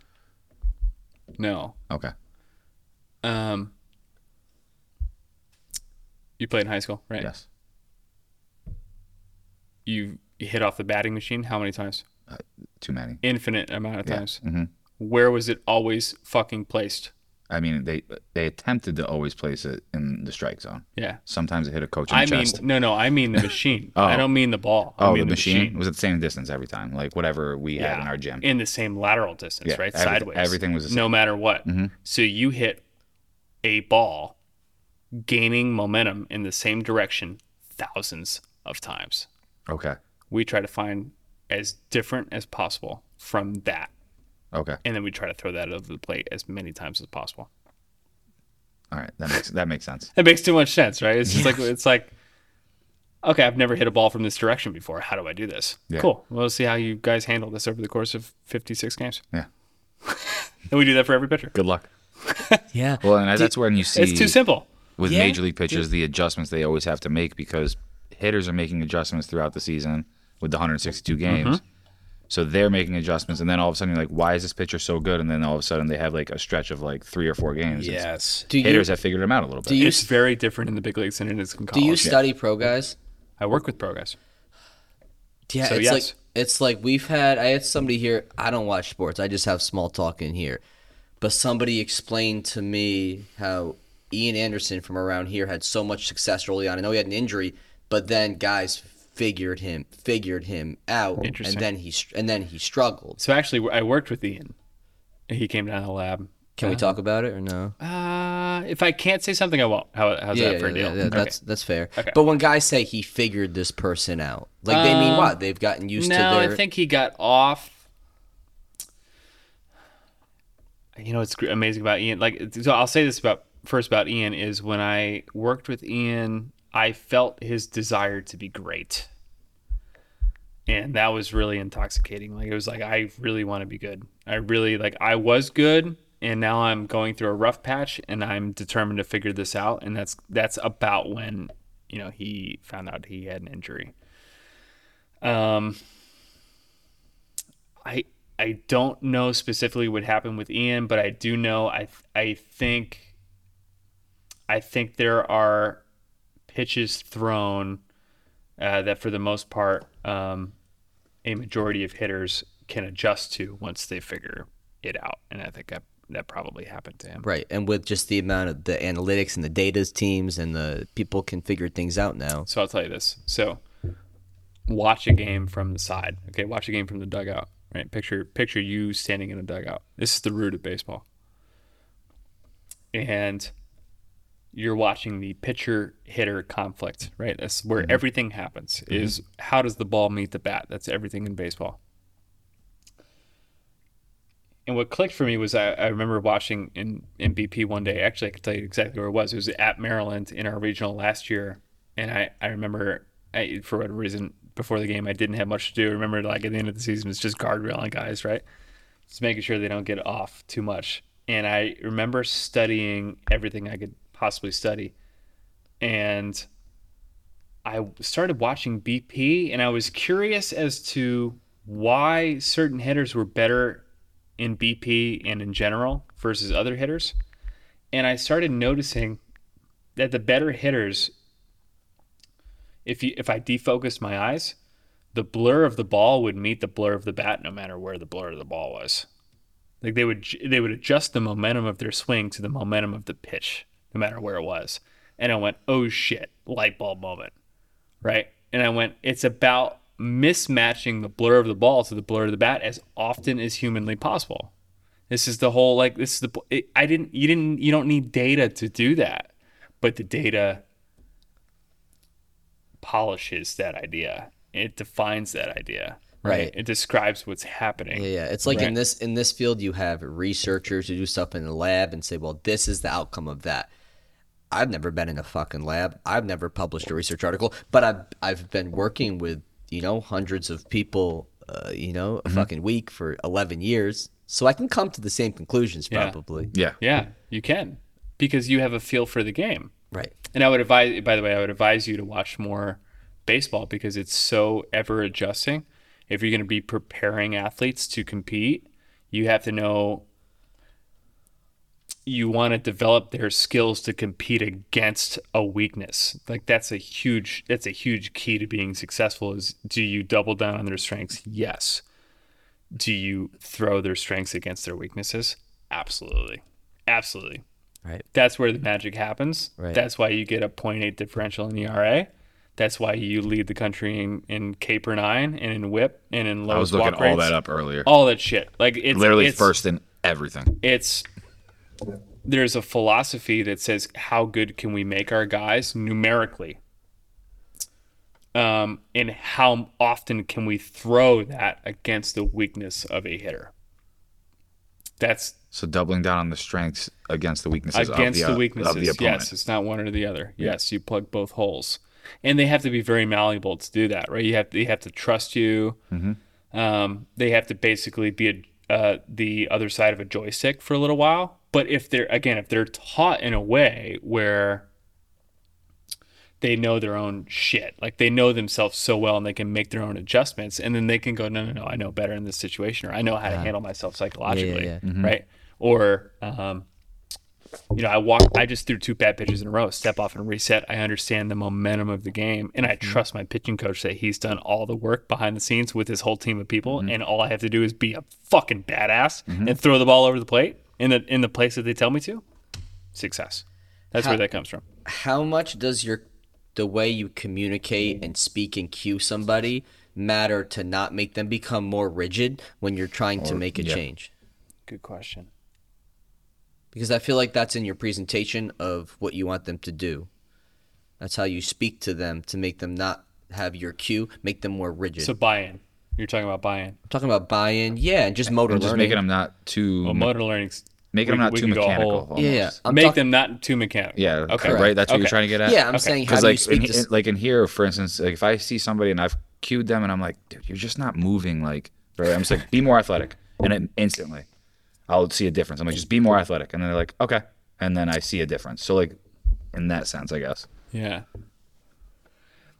All this blends together. So this is great. So I'm figuring out a way to blend this all together because it truly does. So I would say... So let's start with motor neurology and how this kind of works. Mm-hmm. Remember riding a bike when you were a little kid? Mm-hmm. Remember the day you learned to ride a bike? Any of you? Not at all. Really? A little bit. Okay. How'd it go? Well, the day with training wheels or the day without training wheels? All of it. Well, the day with training wheels didn't go terribly. The day without training wheels did not go great to start. And then what happened? I fell on my ass. Well, and then what happened? And then eventually I did it. Yeah. And did it, and then I got it. How did you get it? You remember the feeling of getting it? I remember the feeling. I don't remember how I got it. What was the feeling of getting it? I'm fucking amazing. Yeah. Did you think about how it happened? Or you were just like, this just happened? I feel like this just happened. That's motor neurology. And we teach pitchers the same way, but the difference is on a bike, it's necessary to learn to ride a bike because you're constrained by the bike, right? So you have to pedal, you have to stabilize, you have to steer. And that's it, because the bike forces you to do that by how it's built. So you're repeating consistent reps in the way that's forcing you to ride a bike. And your brain goes, okay, we've done this enough. Like, I got it from here. We're good. And then everyone learns to ride a bike and never has to relearn it. Like, I just rode a bike for the first time in like 10 years, like 3 days ago. Like a decade. And I literally, giving this example, countless times. Right? Like in my head going like, this is unbelievable. Like, I don't have to think about this at all. Your brain just knows how to do it because it's subconscious and it's a pattern and it's installed in your brain. And that feeling of, okay, I've got this now is your subconscious and your wiring going, it's installing a new program and it's done and you don't have to think about it. But it's as a result of being conscious, right? And being conscious for a while. Well, or no. Yeah, you have to think about it for sure. But here's the trick to this is in terms of being conscious is if you can make it subconscious, it doesn't matter whether you're thinking about it or not. You're still like building those synapses in the neuron. Yes. Pitching is too complex, meaning there's so many moving parts. There's not enough constraints. You're moving down a mound. You can move however you want to all the time, and that's how bad habits are made in almost everybody. So we constrain guys. And here's what we mean. So let's say, for example, so a common thing that we do is shorten guys' strides. Done it a million times. It's like there's an overstriding epidemic. And it goes back to that frame that I told you guys about where their trunk is back rotationally when they block, right? That's the key from everything. And so many times when guys overstride, every time a guy overstrides, I would argue, they open up a window for their trunk to leak rotationally. So it moves rotationally before they're blocking, which is like the key of like everything, right? So as soon as I see that, I go, let's shave that back. Let's shave the stride back. So their trunk's moving towards home plate before they're blocking, or is that their trunk is turning towards home plate before they're blocking? Yes. Right. Okay. So it starts to turn beforehand.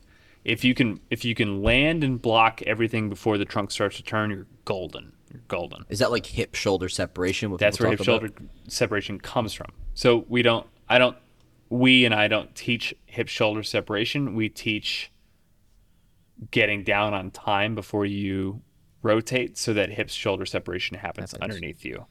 So quickly, here's how this kind of works. Like I think maybe this is not true, but I think a lot of people think about hip shoulder separation like, can I turn my hips before the rest of my body? Yeah. Which is almost impossible to do. Like, it happens by you landing closed. And landing closed, the femur comes back into the body and the pelvis goes and just shoots forward. Like it's like you being in a car and slamming on the brakes and your body flying forward. It's momentum and deceleration. And if that happens when the shoulders are closed, the pelvis goes underneath the rest of the body, hip shoulder separation, bang. And all of a sudden an elastic effect happens and you wind the trunk and then you unwind the trunk and it goes straight into the arm and it's fucking magic. It's absolutely magic. We had Mike Massey, the kid that he came in the LSU game, threw in extra innings. He transferred from Tulane. I'm going to get the stats wrong, so don't quote me on the stats. But he basically he doubled his amount of strikeouts in half the amount of innings. Wow. And the velocity story behind him is, we took a bunch of data. We took a look at a lot of video. And I felt like he moved his body exceptionally well, but I felt like because he overstrided, the work that his body did to create the rotational effect that was really good was lost, right? So he turned everything before he landed. And so I was like, dude, let's just shorten his stride. Like, let's just shave everything back. Like, let's just catch the rotation that he's creating and see what happens. In his first outing, he was 90-92 to that point. It's like 89-92, something in that range. His very first outing, which was like 10 days later after that decision, he was 94-96. Jesus. Absolutely, immediately. Like, you can't get velocity any faster than that. And it's just because we caught the energy that his body was already creating and we sent it back into his arm. So it's all about the timing of that step. There was no force production. There was no heavy lifting. It was just like, you already do so much so well. Let's just shave you back and catch all that shit. Mm-hmm. And obviously, like, the stats don't just like come from that. There's a lot of pitching development and mindset and psychological, all that shit. There were specific things that we tweaked in his ball flight data or found in his ball flight data that said if he throws this over the plate in this area, he's going to be unhittable. Mm-hmm. So you combine that psychological effect with getting more energy into his arm, and you've really got something. But the way that we did that, to bring it back to the bike analogy, is if I were to say, hey, I want to shorten your stride, right? Let's say it's the same situation, right? And I go, like, let's shorten your stride by 3 inches. I think if you shorten your stride by 3 inches, you can get to 94, 96 really easily. Same situation. Then I just told you that, and you just tried it.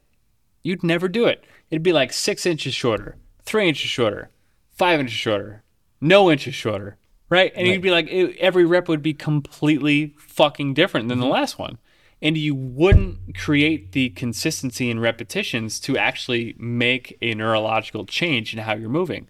But if I measure out where I want you to be, and I throw a PVC pipe or a broomstick in front of you at that length where you have no choice but to land in front of it or break your ankle, right?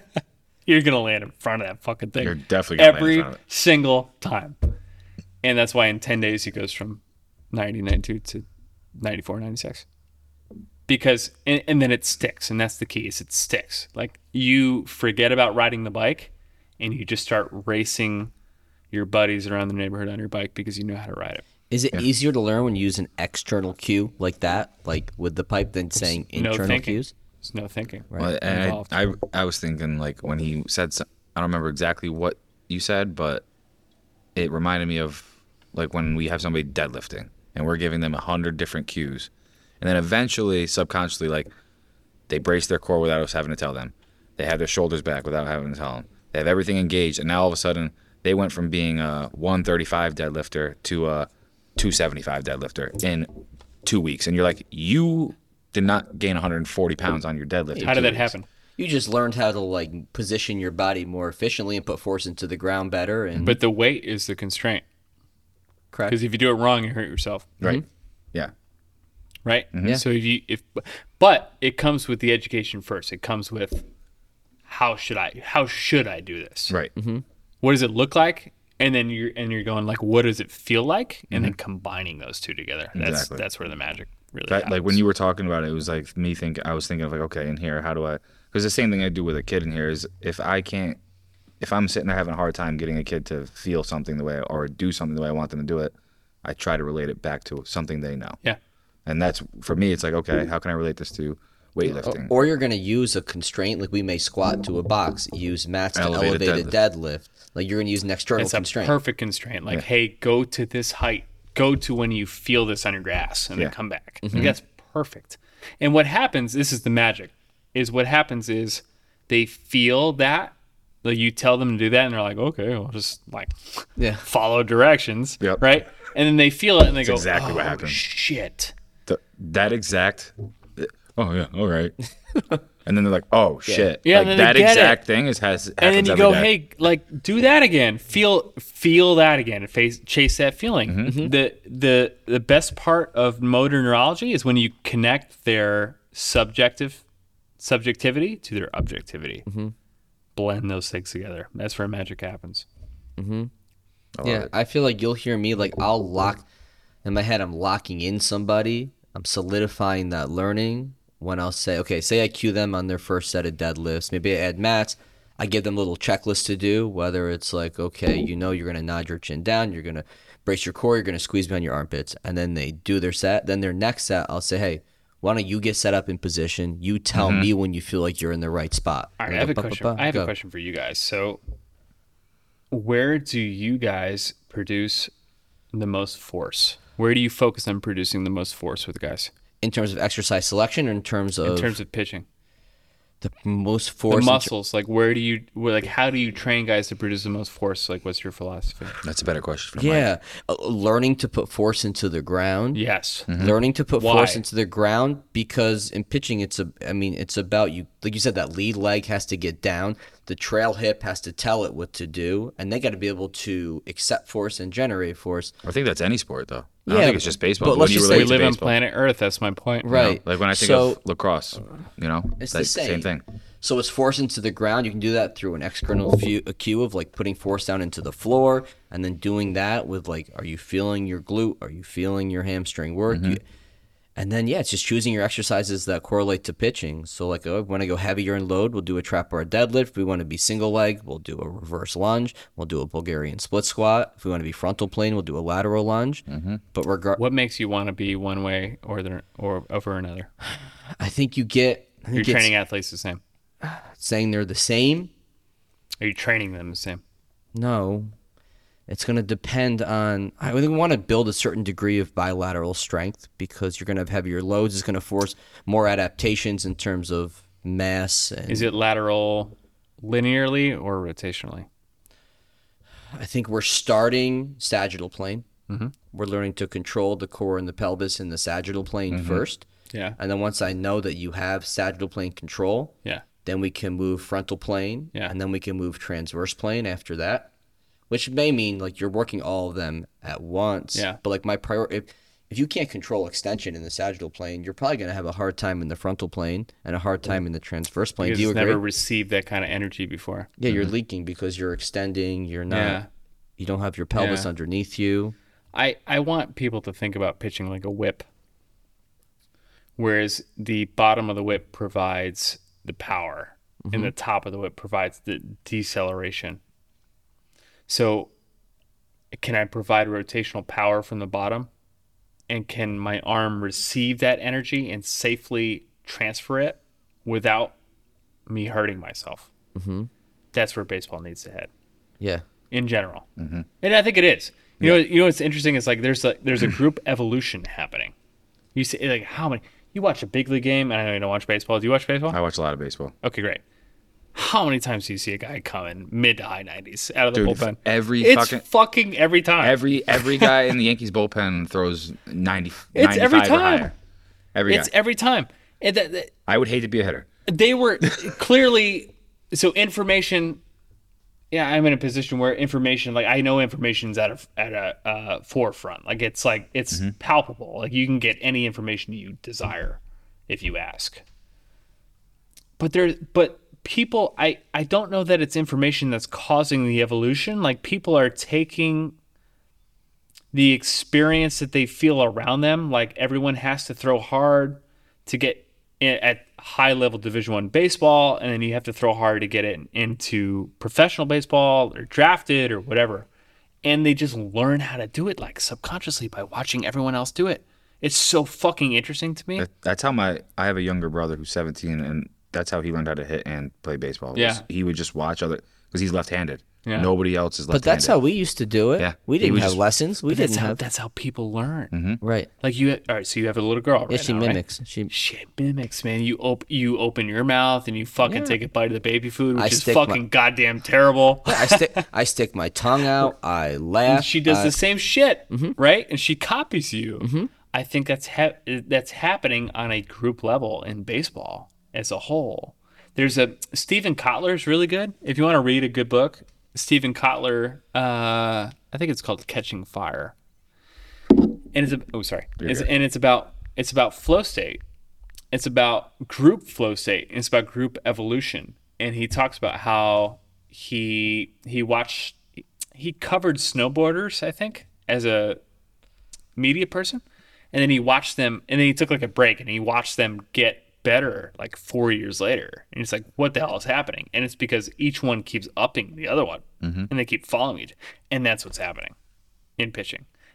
But it's happening in velocity, and I find that really interesting. And I think there's a ceiling on that, and B, I think there's something to learn from what's happening that can be teachable for the people that aren't just naturally athletically gifted enough to actually to just hit that level. throw 95 because you're saying the average velocity of a 16, 17, 18-year-old is higher now than it was when you played. That's and the probably, generation I'm before. saying big leagues and college, but that's probably true. Yeah. That's Higher. probably true. Well, because How could it not be? it's got to be. I'm not one of my favorite parts of my job is I don't have to recruit. I love it. Like I just don't have to recruit, right? Nor do I want to. However, in terms of like when we have a recruit or when we have a transfer portal piece that we think could fit into what we're doing, I look at like how could we make this guy better, right? Like it's basically my whole job is like what would push this guy in the direction of being the best version of himself. And I think a lot of it comes down to velocity. It does. What's the potential for velocity? Yeah, it's the energy. Like we're going to talk deception. So everything's deception, right? All the time. How does this pitch fool a hitter into thinking he can hit it, but he can't? That's deception in a nutshell. Velocity is you shave the amount of time that he has to make a decision whether he can hit it or not. Yeah. Which sounds That's terrible. the definition of deception. Like Definition of you me have not to wanting throw- to be a hitter. you have to throw harder to be deceptive. You do. Yeah. No, you don't have to, but it's a really good way to do so. Yes. I guess. Like, could Greg Maddux, Jamie Moyer play in today's MLB or no? They would get hit around. Jamie Moyer probably would get hit around. Well, they would. Okay. Interesting. I don't know that they would be hit around, but they would be forced to throw their shit in the zone more often because the strike zone's different. And that changes everything. Yeah. That changes everything. Well, Jamie Moyer has given up the most home runs ever, so I think he would probably still get rocked. Listen, How old was he? Dude, he was like 52? 75 years old when he retired. Like, he's like 122. He's my grandpa. Yeah. Like, Jamie Moyer. he's my grandfather's grandpa. Like, Yeah, listen, I'm just thinking of my 90s guys who like didn't throw hard and had long careers and had all-star careers. I mean, if they're- Andy Pettit's another one, you know? But hitters aren't armed with it's information. Mm-hmm. What's working at Wake? Culture, information. Those two things.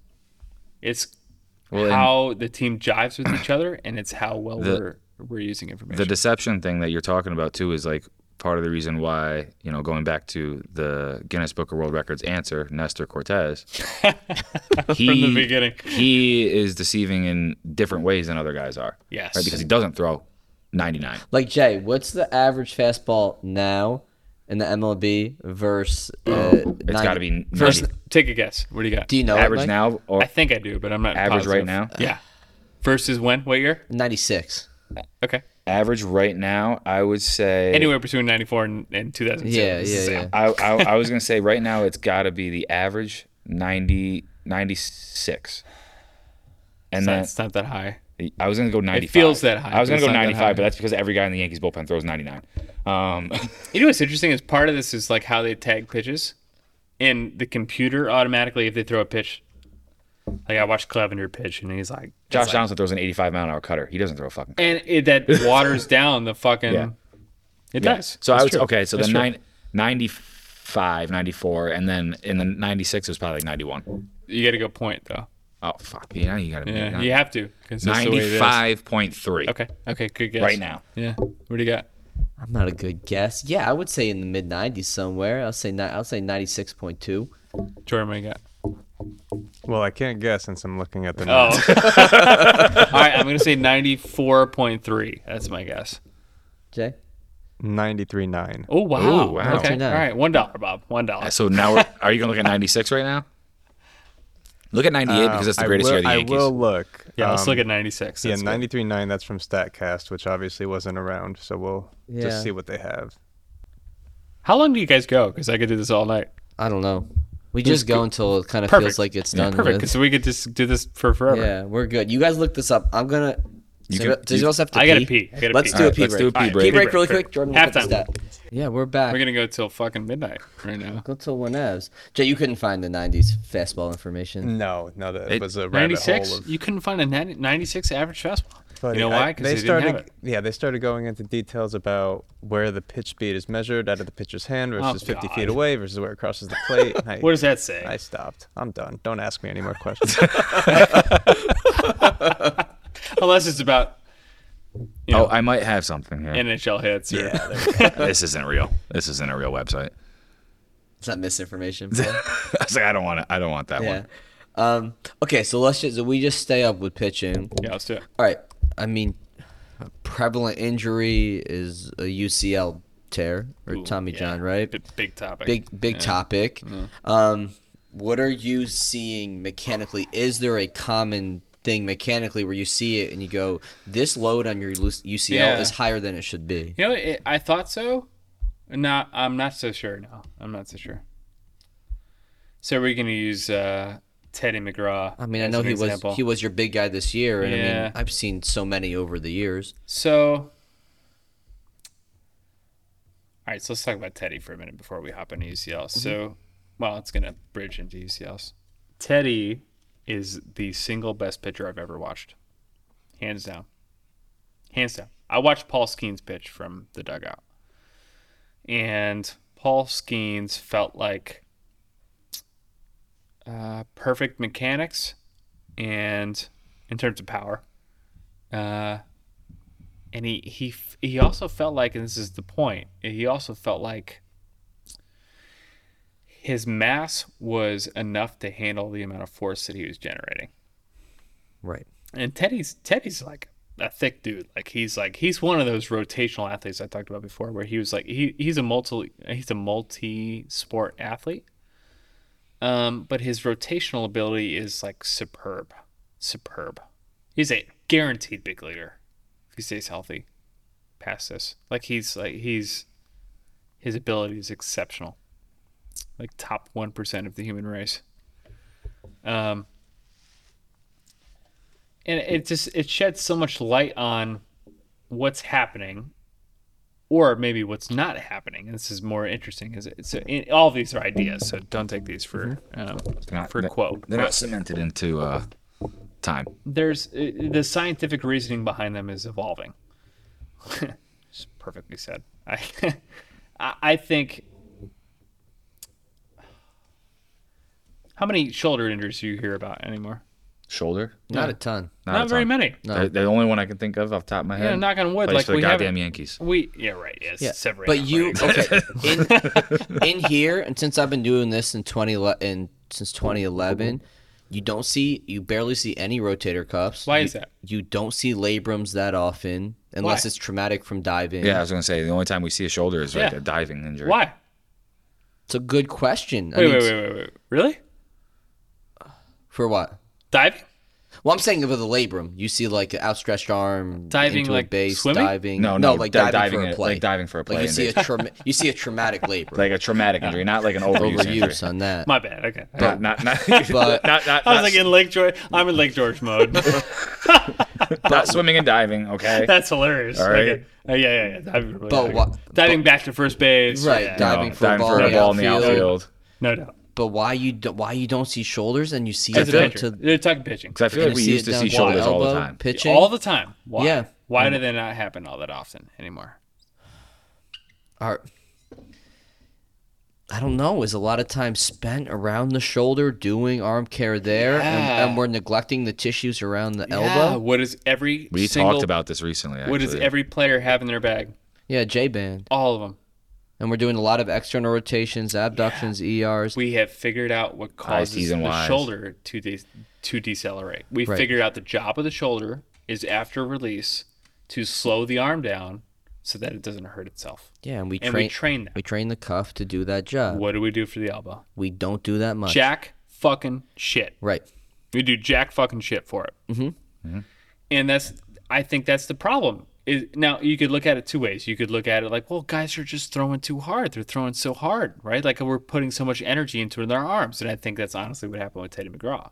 But the tissue. I don't know that, but But the tissues have to be able to tolerate those forces. Yeah. they have to. Now, the problem with the tissue is the ligament. So how do you grow a ligament, right? Correct. Yeah, I mean, don't know. yeah, I'm not. It's but I'm different with the just- shoulder because it's all muscle. Correct. The ligament's different in that it's bone to bone. Now, what's interesting about the ligament, I think, again, all theoretical. I'm just talking on experience and what I think, but the ligament is surrounded by muscle. Have you guys you heard of Flex Pro Grip? You ever seen that? It sounds very familiar. Look it up, because you're not. It's interesting. It sounds very familiar. It is so basically what it goes over your hand, and they put loopholes around your fingers with This thing yes, looks an Iron Man looks like a robotic hand. yeah, yep. And they put so you put your fingers in those holes, and it's attached to carbon fiber poles on each finger. So each finger is the hole attached to a carbon fiber pole. And what it does is it connects to your phone, and it shows you the rate of force that you're providing on each finger as it moves. This is what it looks like, Mike. And each finger is like it's attached to its own muscle. I find this fascinating. Yes. This is the first company of its kind to do something like this, and we just invested in them. We're putting them on each pitcher, and their whole business model is two things. One, can we insulate the forearm? Our pitching coach used that word, and I love that word because it's like how can we build a layer of protection within the forearm to protect the UCL from being torn, and two, they train the rate of force development. So it's actually they've taken this farther than strengthening the forearm. They've taken it to how do we make pitches better. So like let's say you're an exceptional supinator, right? You throw great breaking balls like all the time, great cutters, whatever, sliders, whatever, and you suck at pronation. One of their theories is your muscles are not strong enough to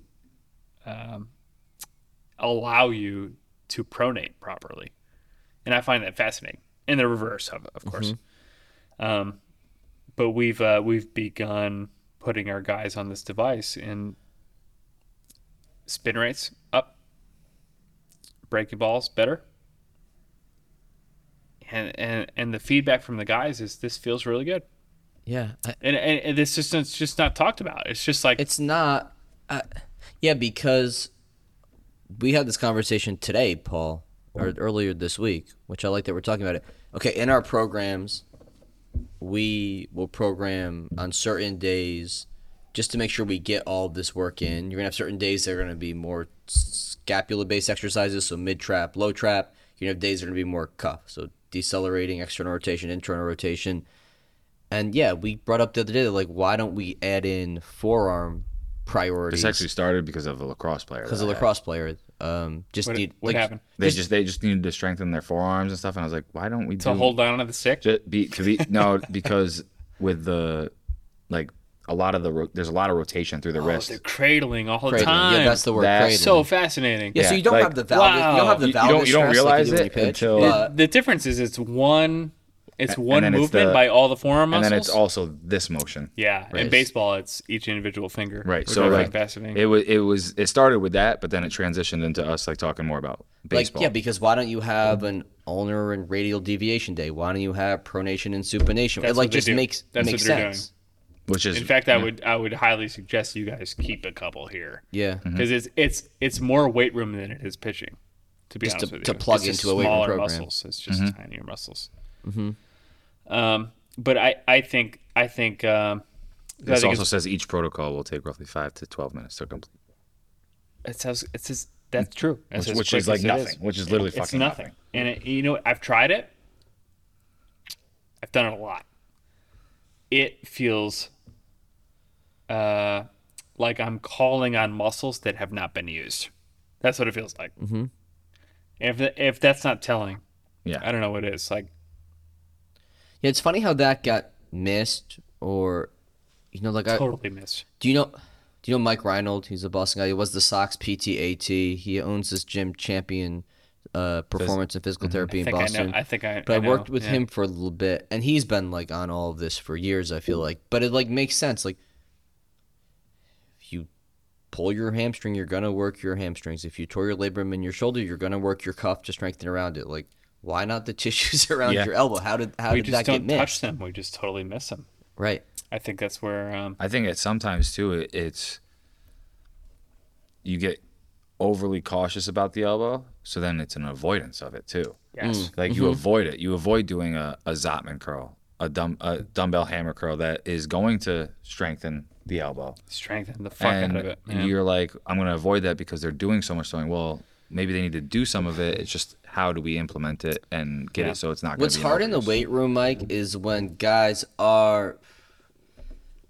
It depends how much they're playing, but guys that are in season for so long, they play spring ball, they play summer ball, they play fall ball. So it's a lot of throws. It's a lot of throws, so you have to take those variables into consideration in the weight room because you have to understand the wear and tear and the repetitive movements on their body and not feed into that. And how honest are those kids being about what they're doing outside? That's what's hard. That's what's hard now is all the external variables with single sport and like baseball playing. I flat out will ask kids when I ask them something. I'm like, "You lying to me?" I'm like, would you lie to me right now? And like some kids will be like, oh, fuck. That's a good question because kids don't mean to lie. They mean to protect. Yes. Yeah. And you're like, hey, it's safe here. You can tell me. Yeah. And they tell you. Because like I want to know. I want to know like is something bothering you? Because if it is, I want to be able to make it so it doesn't bother me. Yeah. You know? So the elbow is really interesting. Here's what I think is happening with the elbow.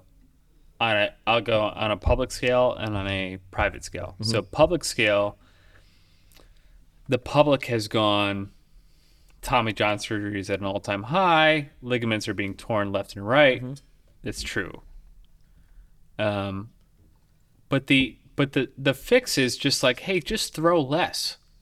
That's the fix. Throw less. We're going to put a cap on how many pitches you can throw as a toddler, as a teenager, how many days you can throw in a row. And all of that, I think, is really well intended. I think it's really like, hey, let's protect our young athletes from having a serious injury. And I'll add to this, like I watched 3 guys go through this in the last year, and it's serious and it's scary. I watched it happen in real time. I watched them throw pitches and go, oh shit, something's wrong on one pitch, and it's not fun. It's horrible. Like, and then on the flip side, I've watched guys in tears going, you know, I've worked for this chance to have this season with my team, and now I don't get to have this because my body did not hold up. And that's a horrible thing. Like, it's just, it's a very serious thing, and it scares me. But I've also watched the public go, well, we know this is a problem. Let's just put a Band-Aid on it in the form of let's have them throw less. And I don't think that's the case. I don't think it's a full story. I think it's half the story. And I also don't think that, and this is a bigger discussion, but I don't think the medical side is bridged with the baseball side. And it might be because of language, and it might be because of knowledge. You're saying orthopedics? Yeah. Like, I've watched a lot of throwing programs back from TJ. I've catered kids back from TJ, alongside with our athletic trainers, who are just phenomenal. Just phenomenal. Like, so good. And I've thought to myself, this is an educated guess. This doesn't quite make sense. And the answer is it doesn't quite make sense because we don't bridge the gap between health and baseball as well as we could. We assume and we plug, and we don't actually do the research to say, hey, this would make a huge difference if we structured it this way. This is the amount of throwing they should do, right? Based on evidence. We go, well, this is what I think should happen. So we program that. And actually a big project of mine is figuring out that how can we structure things. Really interesting. A lot of tech involved. Like the Tommy John coming back from that, like the throwing program, that kind of stuff. Well, A, what causes it? B, how do we climb back from it? Yeah. And the volume is a really big discussion because it's like, how much should I throw in a certain amount of time? Like, how much can my elbow handle? But we also don't strengthen the elbow, which I find really interesting. So I'll tell you guys our solution. Like, our solution is we found a tech company called Next Tiles. Heard of it? Okay. So Next Tiles they make compression fabric with the technology to connect to your phone woven onto the elbow in the compression sleeve. Amazing. So it's not like you have to put something into the sleeve to, like... There's a battery pack, but the copper wiring, I might get this wrong, but the copper wiring is woven into the fabric of the compression sleeve. And it reads everything that's happening in the elbow in real time. Whereas, like, and I get this question a lot, like, what is the difference between that and Modus? And Modus is a chip that gives you, here you go, this is what you should pay attention to. Right. And the Next Tile sleeve reads the raw data of every throw that you make, as long as you wear it. And you interpret that data. And then we go, okay, but what's really important from this abundance of information? And I love that. But there's so many variables in return from TJ. Can I have an idea as to why this tissue took on too much load and couldn't withstand it? Yep. Was it mechanical? Was it strength? Was it mobility? It's probably a mixture of all those things. It's all of it. It's all of it. And then it's like, okay, we have the surgery. Now it's just going to take X amount of time for that tissue to heal, for that tendon or whatever they put in to become a ligament. Yeah. When he was talking about the throwing programs too, like, I think of when we have somebody come from an Ahmad program, right, and the difference in that, Chris Ahmad? From somebody else that comes from just a random person or some other, maybe somebody from up here, whatever. It's a drastic difference. Just the detail in of the program. detail and the little things that they have to do. All right, so let's take this example. We'll use both of us. You guys have a science to how you're strengthening guys. Agree? Mm-hmm. Okay. Someone who is less experienced, less intentional, is going to do a better or worse job. More than likely. More than likely a worse job. A worse job, right? My position, same exact thing. Someone who doesn't know the information, someone who thinks old school, like, I've been passed this down, this is what you should do. My realization is when I realize that doctors are the same way. Where they go, I've done X amount of surgeries. I've followed up with X amount of clients. This is what works. This is my process. They're all on a spectrum of how good to bad they are. For sure. I saw that because I worked in Boston for 6.5 years. I love that city, by the way. Great. I love it. If we didn't want to everything about the sports teams. If we listen, we lived by Fenway. We would walk to Fenway. Are you a Giants fan too? No, I'm not. Fuck the Giants. It's the Cowboys. I'm a Cowboys fan. What? Yeah. Who is this guy? Who are you, man? I'm That's a unacceptable. 90s, I'm a 90s fan, bro. But okay, there was a way better. I like that. You're a fan of a decade. I'm a 90s fan, man. You're Bulls, you're Cowboys, Bulls, Yankees. Yankees. Yeah, I'm a huge Maxbox 20 guy, regardless of what team I root for. My sister's definitely a Like Matchbox the 20. Goo Goo Dolls, the Loves fucking, Rob Thomas. I love it. Yeah, what's the Rob Thomas and Santana song? Fucking Jay played it. I love smooth. that song. Smooth. I fucking love that It's song. a great song. It's funny because I was literally at my family barbecue talking about the song. This is such Carlos Santana Santana? shreds. Mike, get this. My stepdad's first concert he ever went to. Santana? Carlos Santana. Great. The guy I'm like, shreds that's a the great guitar. first concert. He's like, it was all downhill from there. Yeah! Wow! Fantastic. Bro, that was a putback dunk right there. That was a Blake Griffin right there. Yeah, that's a great song. Just play us out a little bit. Yeah, we can jam out to that. Yeah, 90s music was great. It's great. Carlos Santana. Best era so far, right? Yeah, I agree. Yeah, I agree. Nice. What are you guys into right now? 90s and early 2000s is my favorite. Like music? Yeah. We're both hip hop guys. Yep. Hip hop mostly, but I listen to everything. So Artists? artists, okay, if we go like now, just people will judge me and Jordan will say I'm a little fucker, but like I'll do Drake. We do the new Young Thug Can album. you go Search and Destroy for me? Oh, I don't like Search and Destroy. What are you talking about? No, Nick, Do it for me. Do it for me.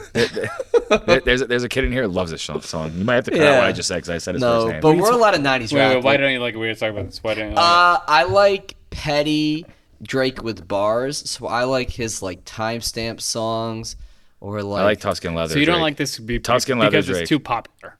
Yeah, I guess it's just like it's not my favorite. My guy's J. like Cole. Search and rescue? Yeah. Search and Destroy. Search and Rescue. Search and No, Rescue. Search and Rescue. Yeah, It you're is, right. yeah. Yeah, you said. I think you might have said Search. Oh, I might have. Sorry. Because Drake's destroying. Yeah, Jordan's gonna hate this. everything. Yeah, All Jordan's right, gonna. so listen to the. I need someone to be patient. Such a vibe though. It is a Someone vibe. to get money with, Yeah. not take it from me. I mean, I don't not like They it. don't even need to be as famous as me. I don't think I meet them at the places I be, but deep down I think about you all day. I think that. I mean, it's a I mean, vibe. It's part, definitely yeah, it's a vibe. vibe. Part of Drake Let it go. being, part of Drake being so good is that he has songs for whatever like mood you're in or vibe you want to feel Yes. or energy that you have. Yeah. And Mike's So- vibing right now. So, all right, 2 reasons. Like one, I've never liked Drake until recently Okay. because I felt like he was too trendy. Yeah. I don't like He's- things that are trendy because fair. people fair. just buy into why things that other people It's like. also like, part of the reason why I'm a huge J. Cole fan. Okay. I'm a huge J. Cole fan. Okay. Because he's not trendy. Yes, because He's just like, I'm gonna do what the fuck I want. Drake fits into no genre. Nope. He fits into many genres, but no genres at the same exact fucking time. Which is I great. love that. Yeah. I do love that about him. And that song, so also, and it's very biased, but every I.O. that song would play, and I'm throwing with our closer, Cam Manassi, every time that song plays, and he throws fucking 100. You're like, this is fucking sweet. And I'm like, I need to lock in, and that song locks me the Yeah, fuck but this is in. why music is so good though, because we tie it to moments and You we tie tie it it to to every moment emotion. in That's life. the point. That's the point. Favorite artist? Go. Favorite Ever or- artist? Or right Period. now. Period. Fuck. Oh, both. Let's go both. Ever and right now. That's a great. Paul, That's a go great. first, and I'm addition. gonna give you two. Favorite artist ever? Jay-Z.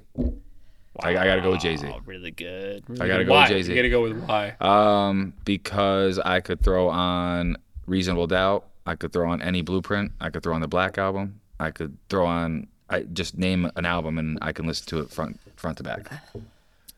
Because he's a goddamn artist. Yeah. Yeah. Right now, J. Cole. Cool. Yeah. I'm He's such modern a, Jay-Z. Yeah. Right. He's the modern J. He's the Garrett Cole to Roger Clemens of this conversation. My thing that I've always said is Drake is George laughed. Drake is the modern Lil Wayne, J. Cole's the modern Jay-Z, and Kendrick's the modern Nas. That's so good. So good. That's how I've divvied up those three. What do you got, Mike? I'm such a hip hop fan. I'll do anything really except for country, but I would say Lil Wayne. Like when I was Wayne's great. when I was really into it, this was That's what I was debating. This was like the blog era where like this guy was putting out so many songs, and I was kind of just finding myself in terms of like I think who I am is I'm gritty. Yeah, Mixtape Wheezy, man. I'm gritty. And I have a good work ethic, and this motherfucker would just put out songs upon songs every week. So he matches who you are in that moment. In that moment when I was like a 15, 16-year-old kid, just like, I gotta grind and work hard. And I was like, this dude is just putting out an incredible amount of quality songs. I kind of clicked in. And making other people's songs better. Yeah. Yeah. So, that's an influence. The definition of an influence. Yeah, he would just do these mixtapes. That's my debate was between Jay-Z and Lil Wayne on my favorite of all time. I love it. Well, how did you guys have this idea? Yeah, the podcast. Here, Jordy. How did you guys come up with this? Because no one to my knowledge, no one in the Capital District does this. No one does this. So when I was in high school, our dad turned us on to Howard Stern. And probably state champs. Probably from the time I was 09. Probably from the time I was 16 through recently, every commute I did in Boston. I lived in Chatham when we first opened here, so I had a 45-minute commute. Yep. I would do Howard, and then I flipped over to Rogan and other podcasts later on. I feel all of that in your style. And I mean, yeah, those guys were, I guess, influential in how we do this and set up this and handle it. No doubt. And I think I would just always think, like, I have so many cool conversations every day with people with different occupations and backgrounds and lives and stories. And I have these conversations for 12, 14 hours a day. And I was like, why not just record them? So good. And then I've always... Why? Because I enjoy them. I enjoy these conversations. And as we've grown and gotten busier and life kind of moves faster, it's rare that I have pockets in time to really sit down and talk with somebody. If we check in, it's like, hey, like when we checked in on a pitcher who we both know and work with, it's like, hey, what do we got to do? This, and that? Yeah, good. Okay, cool. And then it's Garrison. like, talk about Garrison. Or your cousin. It's like, it's like, yeah, or here's what we got to do. And then we check in and we move on. It's like, we don't have the time to do this. And then it's fun as hell to do a project with Jordy because we would just like fuck around and do Jordan shit growing up. doing. I mean, you know what you're doing. And for me, I remember I came back. So I tore my Achilles in October of 21. Ooh, it's tough. I came back, and one of the first days I came back, Michael was like, dude, I'm thinking about doing a podcast. You want to do it? And immediately I pretty much said yes because one of my best friends that I lived in the city with, we had talked about doing it. And then things just never worked out. Where'd you live in the city? I lived in Ridgewood, so like border of Brooklyn and Queens. And then I was in the Upper East Side for 2 years. Yeah. Favorite part of the city? What do you got? Oh. Let's go favorite city, and then New York favorite part of the city. Like, what do you got? Like favorite city in New York or in the United States? In general. In general. That's doesn't have to be. What do you got? I'm not going first. Boston's my favorite city. I kind of that was a big part of just me growing up. It was the first time I lived by myself. I had to pay all my bills. Sam and I just really solidified our relationship. I grew professionally. I fucking loved it. That's awesome. Boston, my favorite city by far. New York City, I never went that much. The north end of Boston is fucking absolutely gorgeous. I love it. Great Italian food. I think I would say New York because, again, living there and the experience of living there and all of the, like, literally having to just go through shit when you first moved down there. Like, it's infinite. Yeah. The 3 guys that moved down there, we decided to move down there, and in 9 days, we found an apartment and left. Yeah, New York City. We just said, fuck it, let's do it. Favorite part? Of New York City? Yeah. I like Brooklyn a lot. I like Brooklyn a lot. I feel like Brooklyn is just more, it's just more of like the neighborhood. You go in and you could talk to people and like you feel like you're from that area, even if you're not. You know, that was why I loved Brooklyn so much. Like, it was just... Did you ever run into Spike Lee? I never ran into Spike Lee, unfortunately. I want to say the last time I was in New York was probably in like 2017, 16 at a conference. I don't go much. Ever? Yeah, I don't go much. No, I've been multiple times, but that was like the I was last literally time there I last went. week. 5 years ago? Yeah, and I Holy went shit, to. You gotta go, man. No, because when I went last time, it was my favorite time ever. It was in Yonkers, so outside of the city. Okay. But we took a Uber to Sue's Rendezvous. Yeah. Google it, Paul. You ever go? Is this something I'm allowed to Google on your computer? Yeah, sure. The guy with the computer. Bro, we already searched Mookie Betts fucking jerking off. Yeah, but I didn't search It's that. free reign. I But- searched Mookie Betts celebration. We've Paul, hit I- the ceiling. I had All to- you can do is go down from there. Sue's Rendezvous ends 45 years of erotic dancing. I had to be there in the last couple months that it ever First fucking existed. thing. Wait, what year did you go? 2017, when it closed. April 2017. Yeah, I was there in like the last couple months it ever existed. Wow. And it's prime. Hold on, Legendary. hold on. Can you see that? No, what? Permanently Oh, closed. God. It's Yeah, got a but- big Permanent. red thing on You Google. know what? Permanently closed. You know So what they don't want closed- you to go there. Paul, you know what closed closed it down permanently? Was You? Google this. I think not me. No, I'm I glad we just both said said that at the same time. the fucking what? Yeah, the $80 I spent there. No way.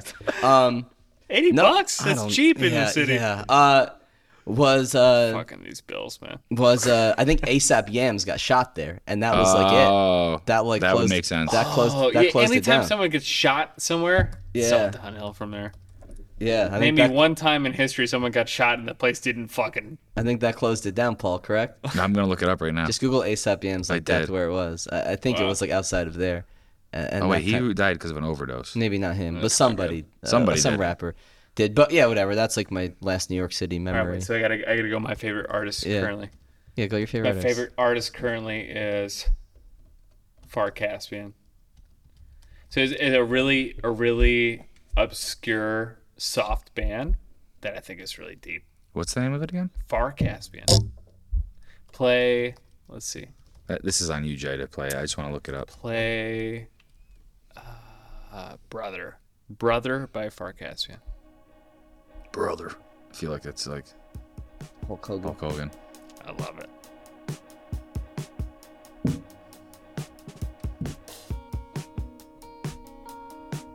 This is vibey.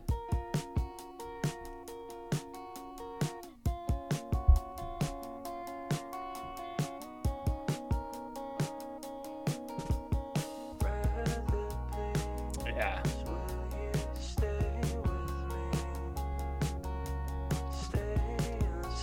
This is definitely a vibe. Yeah, it's mellow. Mellow. I like mellow. I like mellow. deep and I like mellow at the same time. Yeah. Yeah. I play guitar since I was like 11. This makes sense now. Yeah, that's Yeah, That makes a lot of sense. Cuts to my core, man. Yeah, music's it's- so dependent It's on good to have different outlets. Like when a kid in here says that they do art or they do music, I'm like, I love love it. Keep going because love it's it. nice to have an outlet Yeah, other they're than sport. creative. It shows they're creative. I got to You know? show him the one girl in here that Let's do it. her art is Yeah, unreal. it's great. What do you got? But yeah. So this I one love- girl, she's gonna be a senior. She has like it's unfucking real, dude. Hey, what do you got on Lagavulin, by the way? Mike, This is good. what do you got? This guy. This is tasty. Yeah. So this is her Wednesday Addams. Oh, shit. Yeah, she's good. Wow.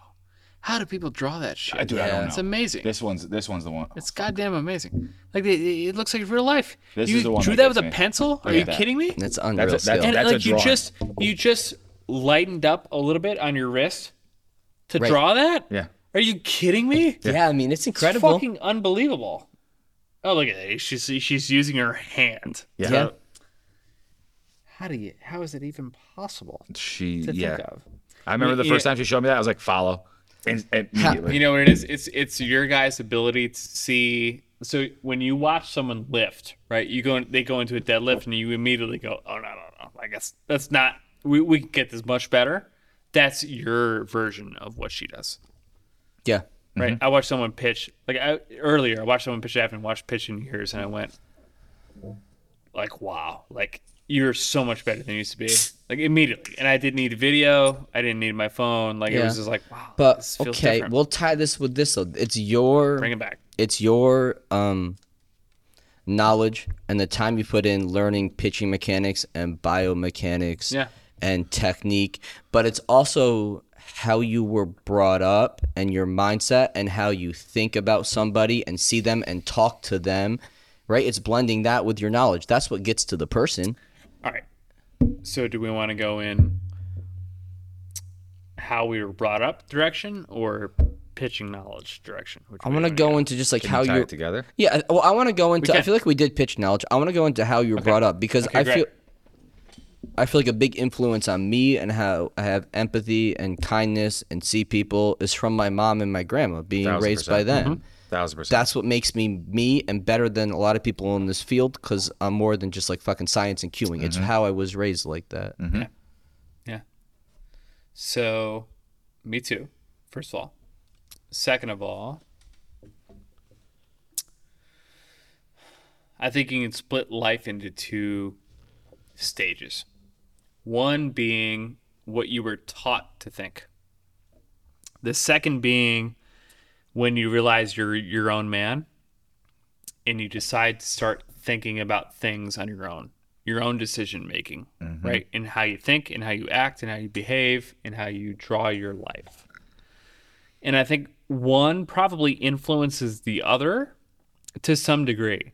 But I think simultaneously, the yin and the yang, you think for yourself for the first time ever. So my question to you guys is and I want to hear from all of you, when did you start thinking for yourself? College. Yeah. Hands down. Yeah. What year of school? Probably junior year when I switched my major. Where'd you go? Cortland. Okay. When I switched my major, that was Phys ed? That was probably what's your Phys ed? that was originally what I went for. That's what I thought. But more because I wanted to coach. Yeah. More because I wanted to coach. And then I realized There's I just a didn't want to stigma. be a fucking phys ed teacher. And now I'm a fucking phys ed teacher in a different way. Literally. When I think about it, I'm literally a phys ed teacher in a different way. I'm a coach in a different way. You are literally educating physicality. Yeah. It's just it took a different route for me to get to that So point. good. So But good. in the grand scheme, like college was definitely when I started to be like, all right. So I'm this that is person. the problem is like phys ed is really exercise science, but it's too specialized. It's yeah. Yeah. And phys ed, exercise You science. defied that. I feel like exercise science is too specialized. Phys ed isn't specialized enough. So good. So good. Especially based off of my experience of going to school for phys ed and then switching to the exercise science field. Yeah. So good. What do you got, Mike? Probably wasn't until after college. It wasn't until my first real job. Like I interned at Cressy's, and then I went to massage therapy school, and I worked at this commercial gym. And I went to the commercial gym and kind of just like thought I knew everything. What was it? This place in Boston, it's like private gym. Can't But say. yeah, but Okay. yeah, I just didn't do great. Things weren't clicking, and then I still Why? kind of because I had an ego. And I just thought I knew like, hey, I just interned here, and what I know is like better than what you know. You know better. Right. So then I go to my next Every job, strength coach. and my next job was like a As a commission. coach. Everybody's a coach. Yeah, was like a commissions only job, and then yeah, I was like, something's not clicking right. Yeah. And I guess I just flipped to this place where it's like, okay, getting to know people is more important. Relationships are more important. And like, I just have to drop my ego of like, How did you do that?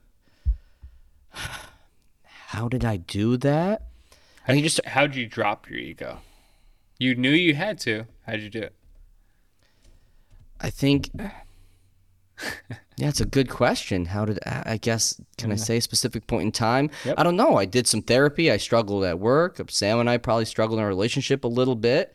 And I just probably over time worked through like, hey, if I want to have a successful career, be a good boyfriend, fiance, husband. Yeah, just like the ego can't really be a piece of it. Yeah. So I can't say it was one specific moment, but just probably The struggles settled the ego, essentially. Yeah. Jordan? I'd say I felt fully or near fully autonomous at like 26. Took a while. So 4 years after you graduated, or 5. I graduated college when I was 23, so So yeah, 3 years after. 3 years after college. Yeah. Yeah. What was the moment? Um, Or in time, the phase maybe. no, it was independence for the first time. Yeah. I would say I had some codependent tendencies with family members, and that translated into one relationship and then Yeah. another, Yeah. and then I was on my own. Yeah. Yeah. Awesome. I think that's why college for me was I wasn't codependent anymore on my mom. When I was in college, I was like, oh, I have to do shit on my own. And it was like, all right, And then when I switched my major, it was like finally making a decision of like, not that anybody had an influence on me choosing phys ed, but it was just that decision of like, I'm making a very large decision for my life, for my future that could impact me, and I'm gonna fucking do it. And if I'm gonna if I'm gonna fail, I'm gonna fail miserably. Okay. If I'm gonna succeed, I'm gonna succeed greatly. I think we've said a lot. I think let's go here to kind of tie things together. No, let Mike answer first. Yes. Go. Mike you answer first, Mike. Wow. Good call, Jordy. Yes, thanks, Jay. So I remember being so depressed that I hit a rock bottom. I say this a lot to people who feel just poorly. I think people mistake depression for something they're working through. Not to say that depression isn't real, because I think it is, because I've experienced it. But I think people feel bad for themselves and label that as depression when it's not necessarily. Like, they just kind of get stuck there, you know? And I was there. And my phrase that I say to everybody is rock bottom has a trampoline. And you hit rock bottom and you bounce the fuck back. Because for someone who's driven, so for someone who doesn't just give up on things, you hit rock bottom and you go, okay, it can't get worse than this. Like, let's see how high I can jump, you know? And it forces you, because you reach a dead end. You go, this is it. Like, this is as far low as I can get. The only way to go is up. And that's what happened in my life. That's where I started to transition. You were where? In your 20s? I was 23. So I'm 30 now. Basically just 23. After college, right around that time. It was my first year. So similar to what you guys were saying, I was very close with my grandma. I lived with her. She passed away. I was by myself. I remember one New Year's Eve where I wasn't hanging out with my friends or my family, and I was completely by myself, and I was watching the fireworks go on off on TV, and I was like, what the fuck am I doing with my life? And I remember the day, people ask me this, I remember the day I turned things around, and I remember waking up one day, and I checked Facebook. The first thing I did was check Facebook, which I always did at that point. And then I made the decision after this to not do that anymore. But I checked Facebook. I literally picked up my phone and looked at Facebook. And I found a video that said, everything in your life is your fault. And I thought that was, like, my first reaction was, that's really harsh. That's really harsh. Fuck you, dude. Like, it's like, what the fuck, man, right? I'm just waking up. You got to throw this at me? What the fuck, man? And then I started thinking about it. And I think it was poorly worded, but what that ad or that thing was really trying to tell me was everything in your life is your responsibility. That's a very different way of wording that. You have control over things. And I went, oh, holy shit, I'm blaming things on myself and on my life outside of me. And that's not the way that you are only in control of your own life. And that's the day that everything turned around. I remember going to bed that night, like laying in the same exact situation. Nothing had changed other than my perspective. That's it. It's the only thing that changed.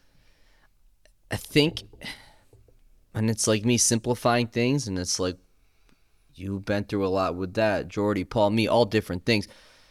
But it's palpable when somebody has been introspective, has done work on themselves, has struggled for a bit and learned things. I think that is, and it's almost like you can't say, I'm going to go work on that. It's something that just happens in life and you have to go through and recognize it. But in the realm of like our fields and working with people, I think it's an important thing. It gives you empathy and gives you understanding. Man. So one of the questions you set up was why you need to understand yourself before you understand other people. Dude, I feel like you just highlighted that. Can you ask that? Ask that. Yeah.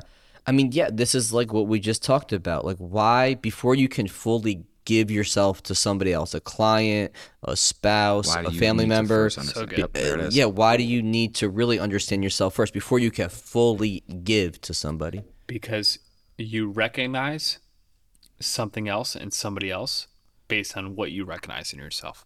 It's a mirror. You see what you saw in yourself in somebody else, and you helped yourself through that, and that enables you the ability to help whoever's going through the same exact thing. It's so powerful. It's so powerful. And it's so true. Mm-hmm. It's a very mirror. true. It's a mirror. Yeah. And the ego is completely uninvolved. It needs to be uninvolved. In that transaction. You know? It's like I work through this, so there's no point in me helping you other than I know how it feels. It's empathy, right? Mm-hmm. So I know how it feels, and it sucks, and I wish someone told me this, so I'm paying it forward to you because I went through it. I mean, and that's what it's about. On a simpler terms, a lot of times I'll tell kids in here, I'm like, I'm trying to give you the shortcut to not make the same mistakes that we made. Whether it's me, Amen. Mike, Dan, because sometimes like a kid will get frustrated with something that I'm coaching them because like they're like, oh, I feel like I can do more or whatever, like that. I'm like, I understand where you're coming from, and I get that because I was there, but like I'm trying to help you cut out the bullshit that you don't need to do to get from point A to point B as efficiently as possible. I'll tell you guys one thing that I think needs to happen in baseball in general, but in male sports more specifically, is we go male to male all the time in terms of energy, right? Mm-hmm. So you're dealing with something, you come to me and you go, hey man, like, you know, I'm dealing with this, I'm dealing with this, I'm dealing with this. Okay. Our response most of the time is just fucking figure it out. I don't want to hear it, and F-I-F-O, figure it the fuck out. You're being soft, and I'm not going to give you the sympathy of what you're feeling. Mm-hmm. And I think that's such a mistake. Mm-hmm. I think that the proper way to deal with that is to go, I've been through the same thing, bro. It's not fucking easy.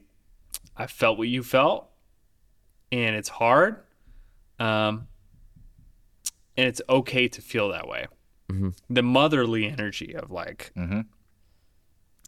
this sucks. I've been there. I know how much this sucks. And to really like hold them in that moment. Mm-hmm. And when they feel understand and they feel heard, you know what happens is their ego is put aside, and then they're open and available to hear whatever advice you're going to give them.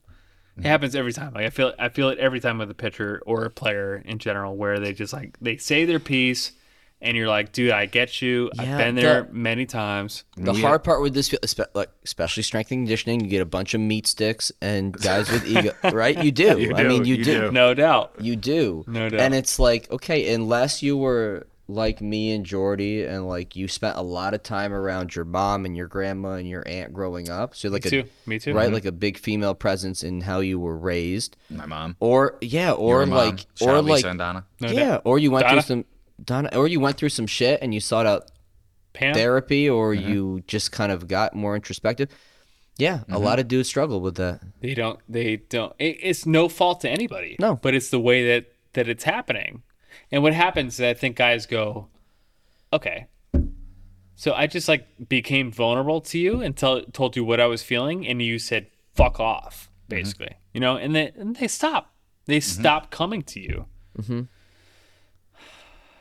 And to bring this back to pitching, like so much of it is just, can you get past what you're feeling and what you're going through to become present with your art of competing? And I hope for people, for coaches and for the sport specifically, but coaches just like, you know, across the board, can you just hear your players? Just give them a second to explain themselves, because they're not complaining, they're expressing. It's a very different thing, right? Expressing is, here's what I'm feeling. I don't know how to handle it. You're an adult. I feel comfortable with you enough to say, you know, I feel this way. Help me through this.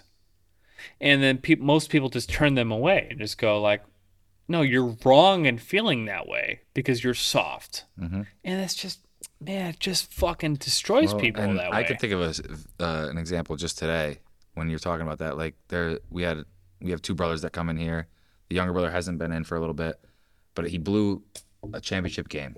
He's in 6th fucking grade. So he's 12? Right. Which it's 1,000% okay to feel like shit because of that.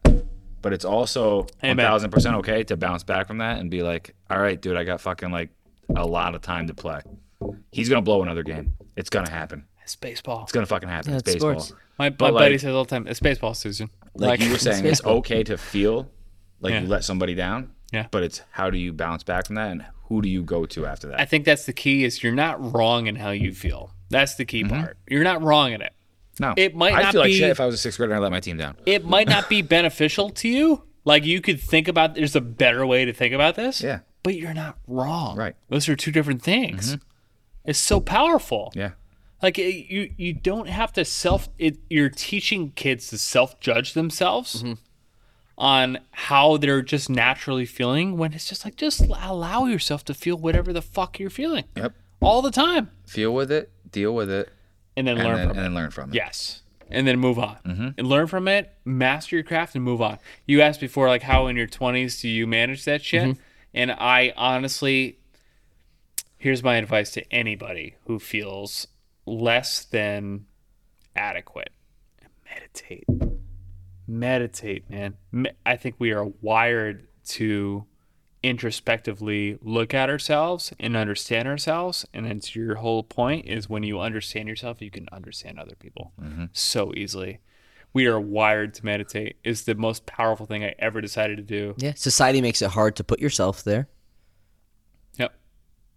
Yep, but it's Spend time with yourself. so worth it. It's so worth it. Spending time with yourself Every morning. is important. When I wake up, first thing is what I do is it takes between 45 and an hour and 15. I meditate for that amount of time before I do anything. It's clarity. It's understanding of self. It's the secret to success. Yeah, I was just gonna say, I think we wrap it like, if you're in the baseball field, you're a coach, a pitching coach, you're a strength coach. It's like all of these technical things matter, but what we just talked about, like if you make that your foundation and spend time there, you'll be happier. You'll make more money. You're going to probably be more successful. You're going to have better relationships. You're going to feel less frustrated. With will be happier. Yeah. You know what the key is? You don't need anything. All of what you just said is great, but you don't need any of it. No. And people think they need it. I need money. I need the girl. I need. You don't need jack fucking shit. You don't need shit. You need yourself. You are fully equipped with everything that you need as you are. That would be my billboard to people. It's like you are enough exactly as you are. You are equipped with everything you need. Yeah, man. Be successful. It's true. Agree. It's true.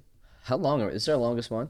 Definitely our longest one. Wow, Nice, yeah. Shout out, nice. Mike. Let's go. Shout out, Mike. He's got so many highlighted questions. Let's hit him. Well, those are the highlighted ones that we've done. The ones that aren't highlighted are Really?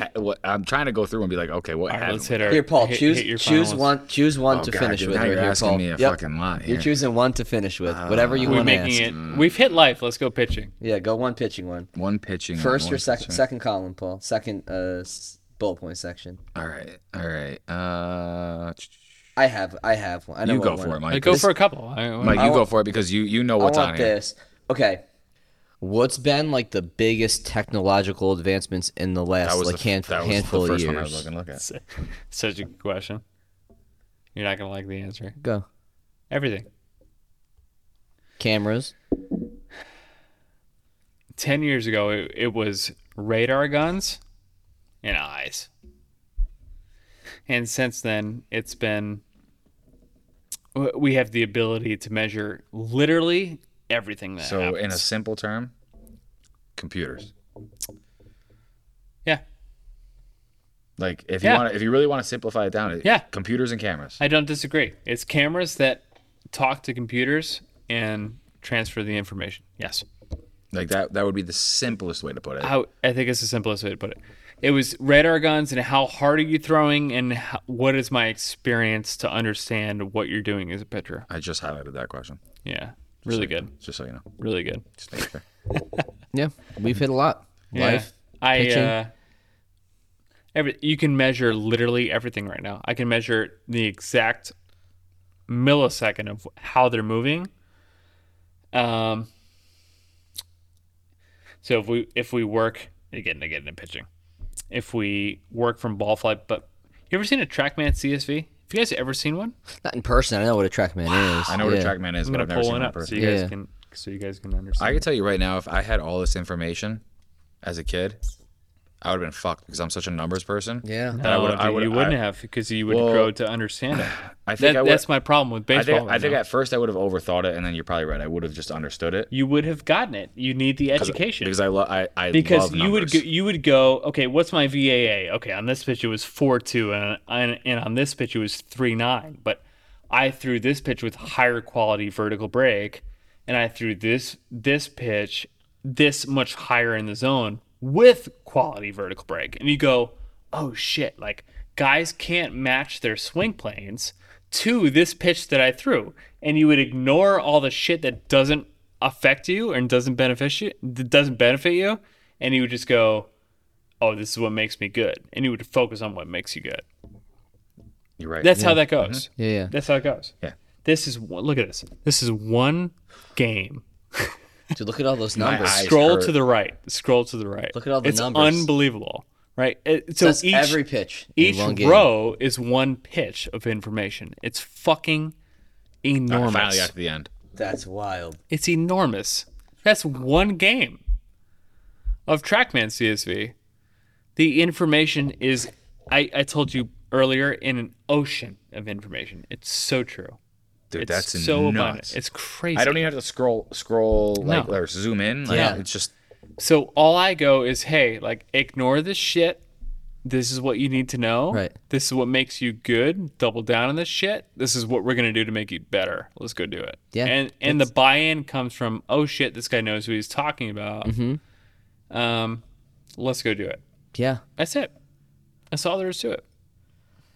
Yeah, it's a different game than we grew up, but yeah, more people like you who care about relationships and know how to take the data and make changes to it.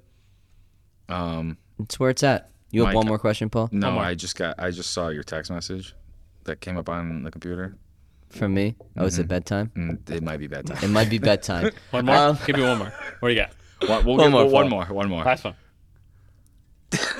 Sorry, I just So read the good. next text. It's a dad. It's a dad text. It's also I got that. I've known Sam and Mike my entire life. Me and Paul are gonna stay here for fucking. I've known Sam and Mike my entire life, so the dynamic. I know their entire dynamic, I love it. and it's great. I'm like, I can. You could read that off him. I can literally read it and know her emotion behind it. Listen, let's do this. Plug your shit, Mike. Where can people find you? I know you do the Bridge Seminar. Just let the people know. I love it. The Bridge Seminar. So, the Bridge Seminar is how can one event literally bridge biomechanics to pitching to PT to strength training to data analytics. How can we combine all of these things that we feel are separate, which are really truly one, into one event where everyone can learn from the best in the business from one location? That's the Bridge event. So we don't have a date for 2023 yet. I'm working on that right now, but that'll be out soon. And we also do pitching evaluations for WakeForestPitchingLab.com. You can visit there and click on the evaluations part of the site and see where we can help you as an individual. Awesome, man. Hey, yeah. I appreciate you coming on. This is a blast. An awesome time, man. We'll do a part two. So we'll do a part two for sure. Part two, 100%. Yeah, we will 100%. So, Mike, appreciate you, and we'll catch everybody next time. Thanks, guys. Thank you.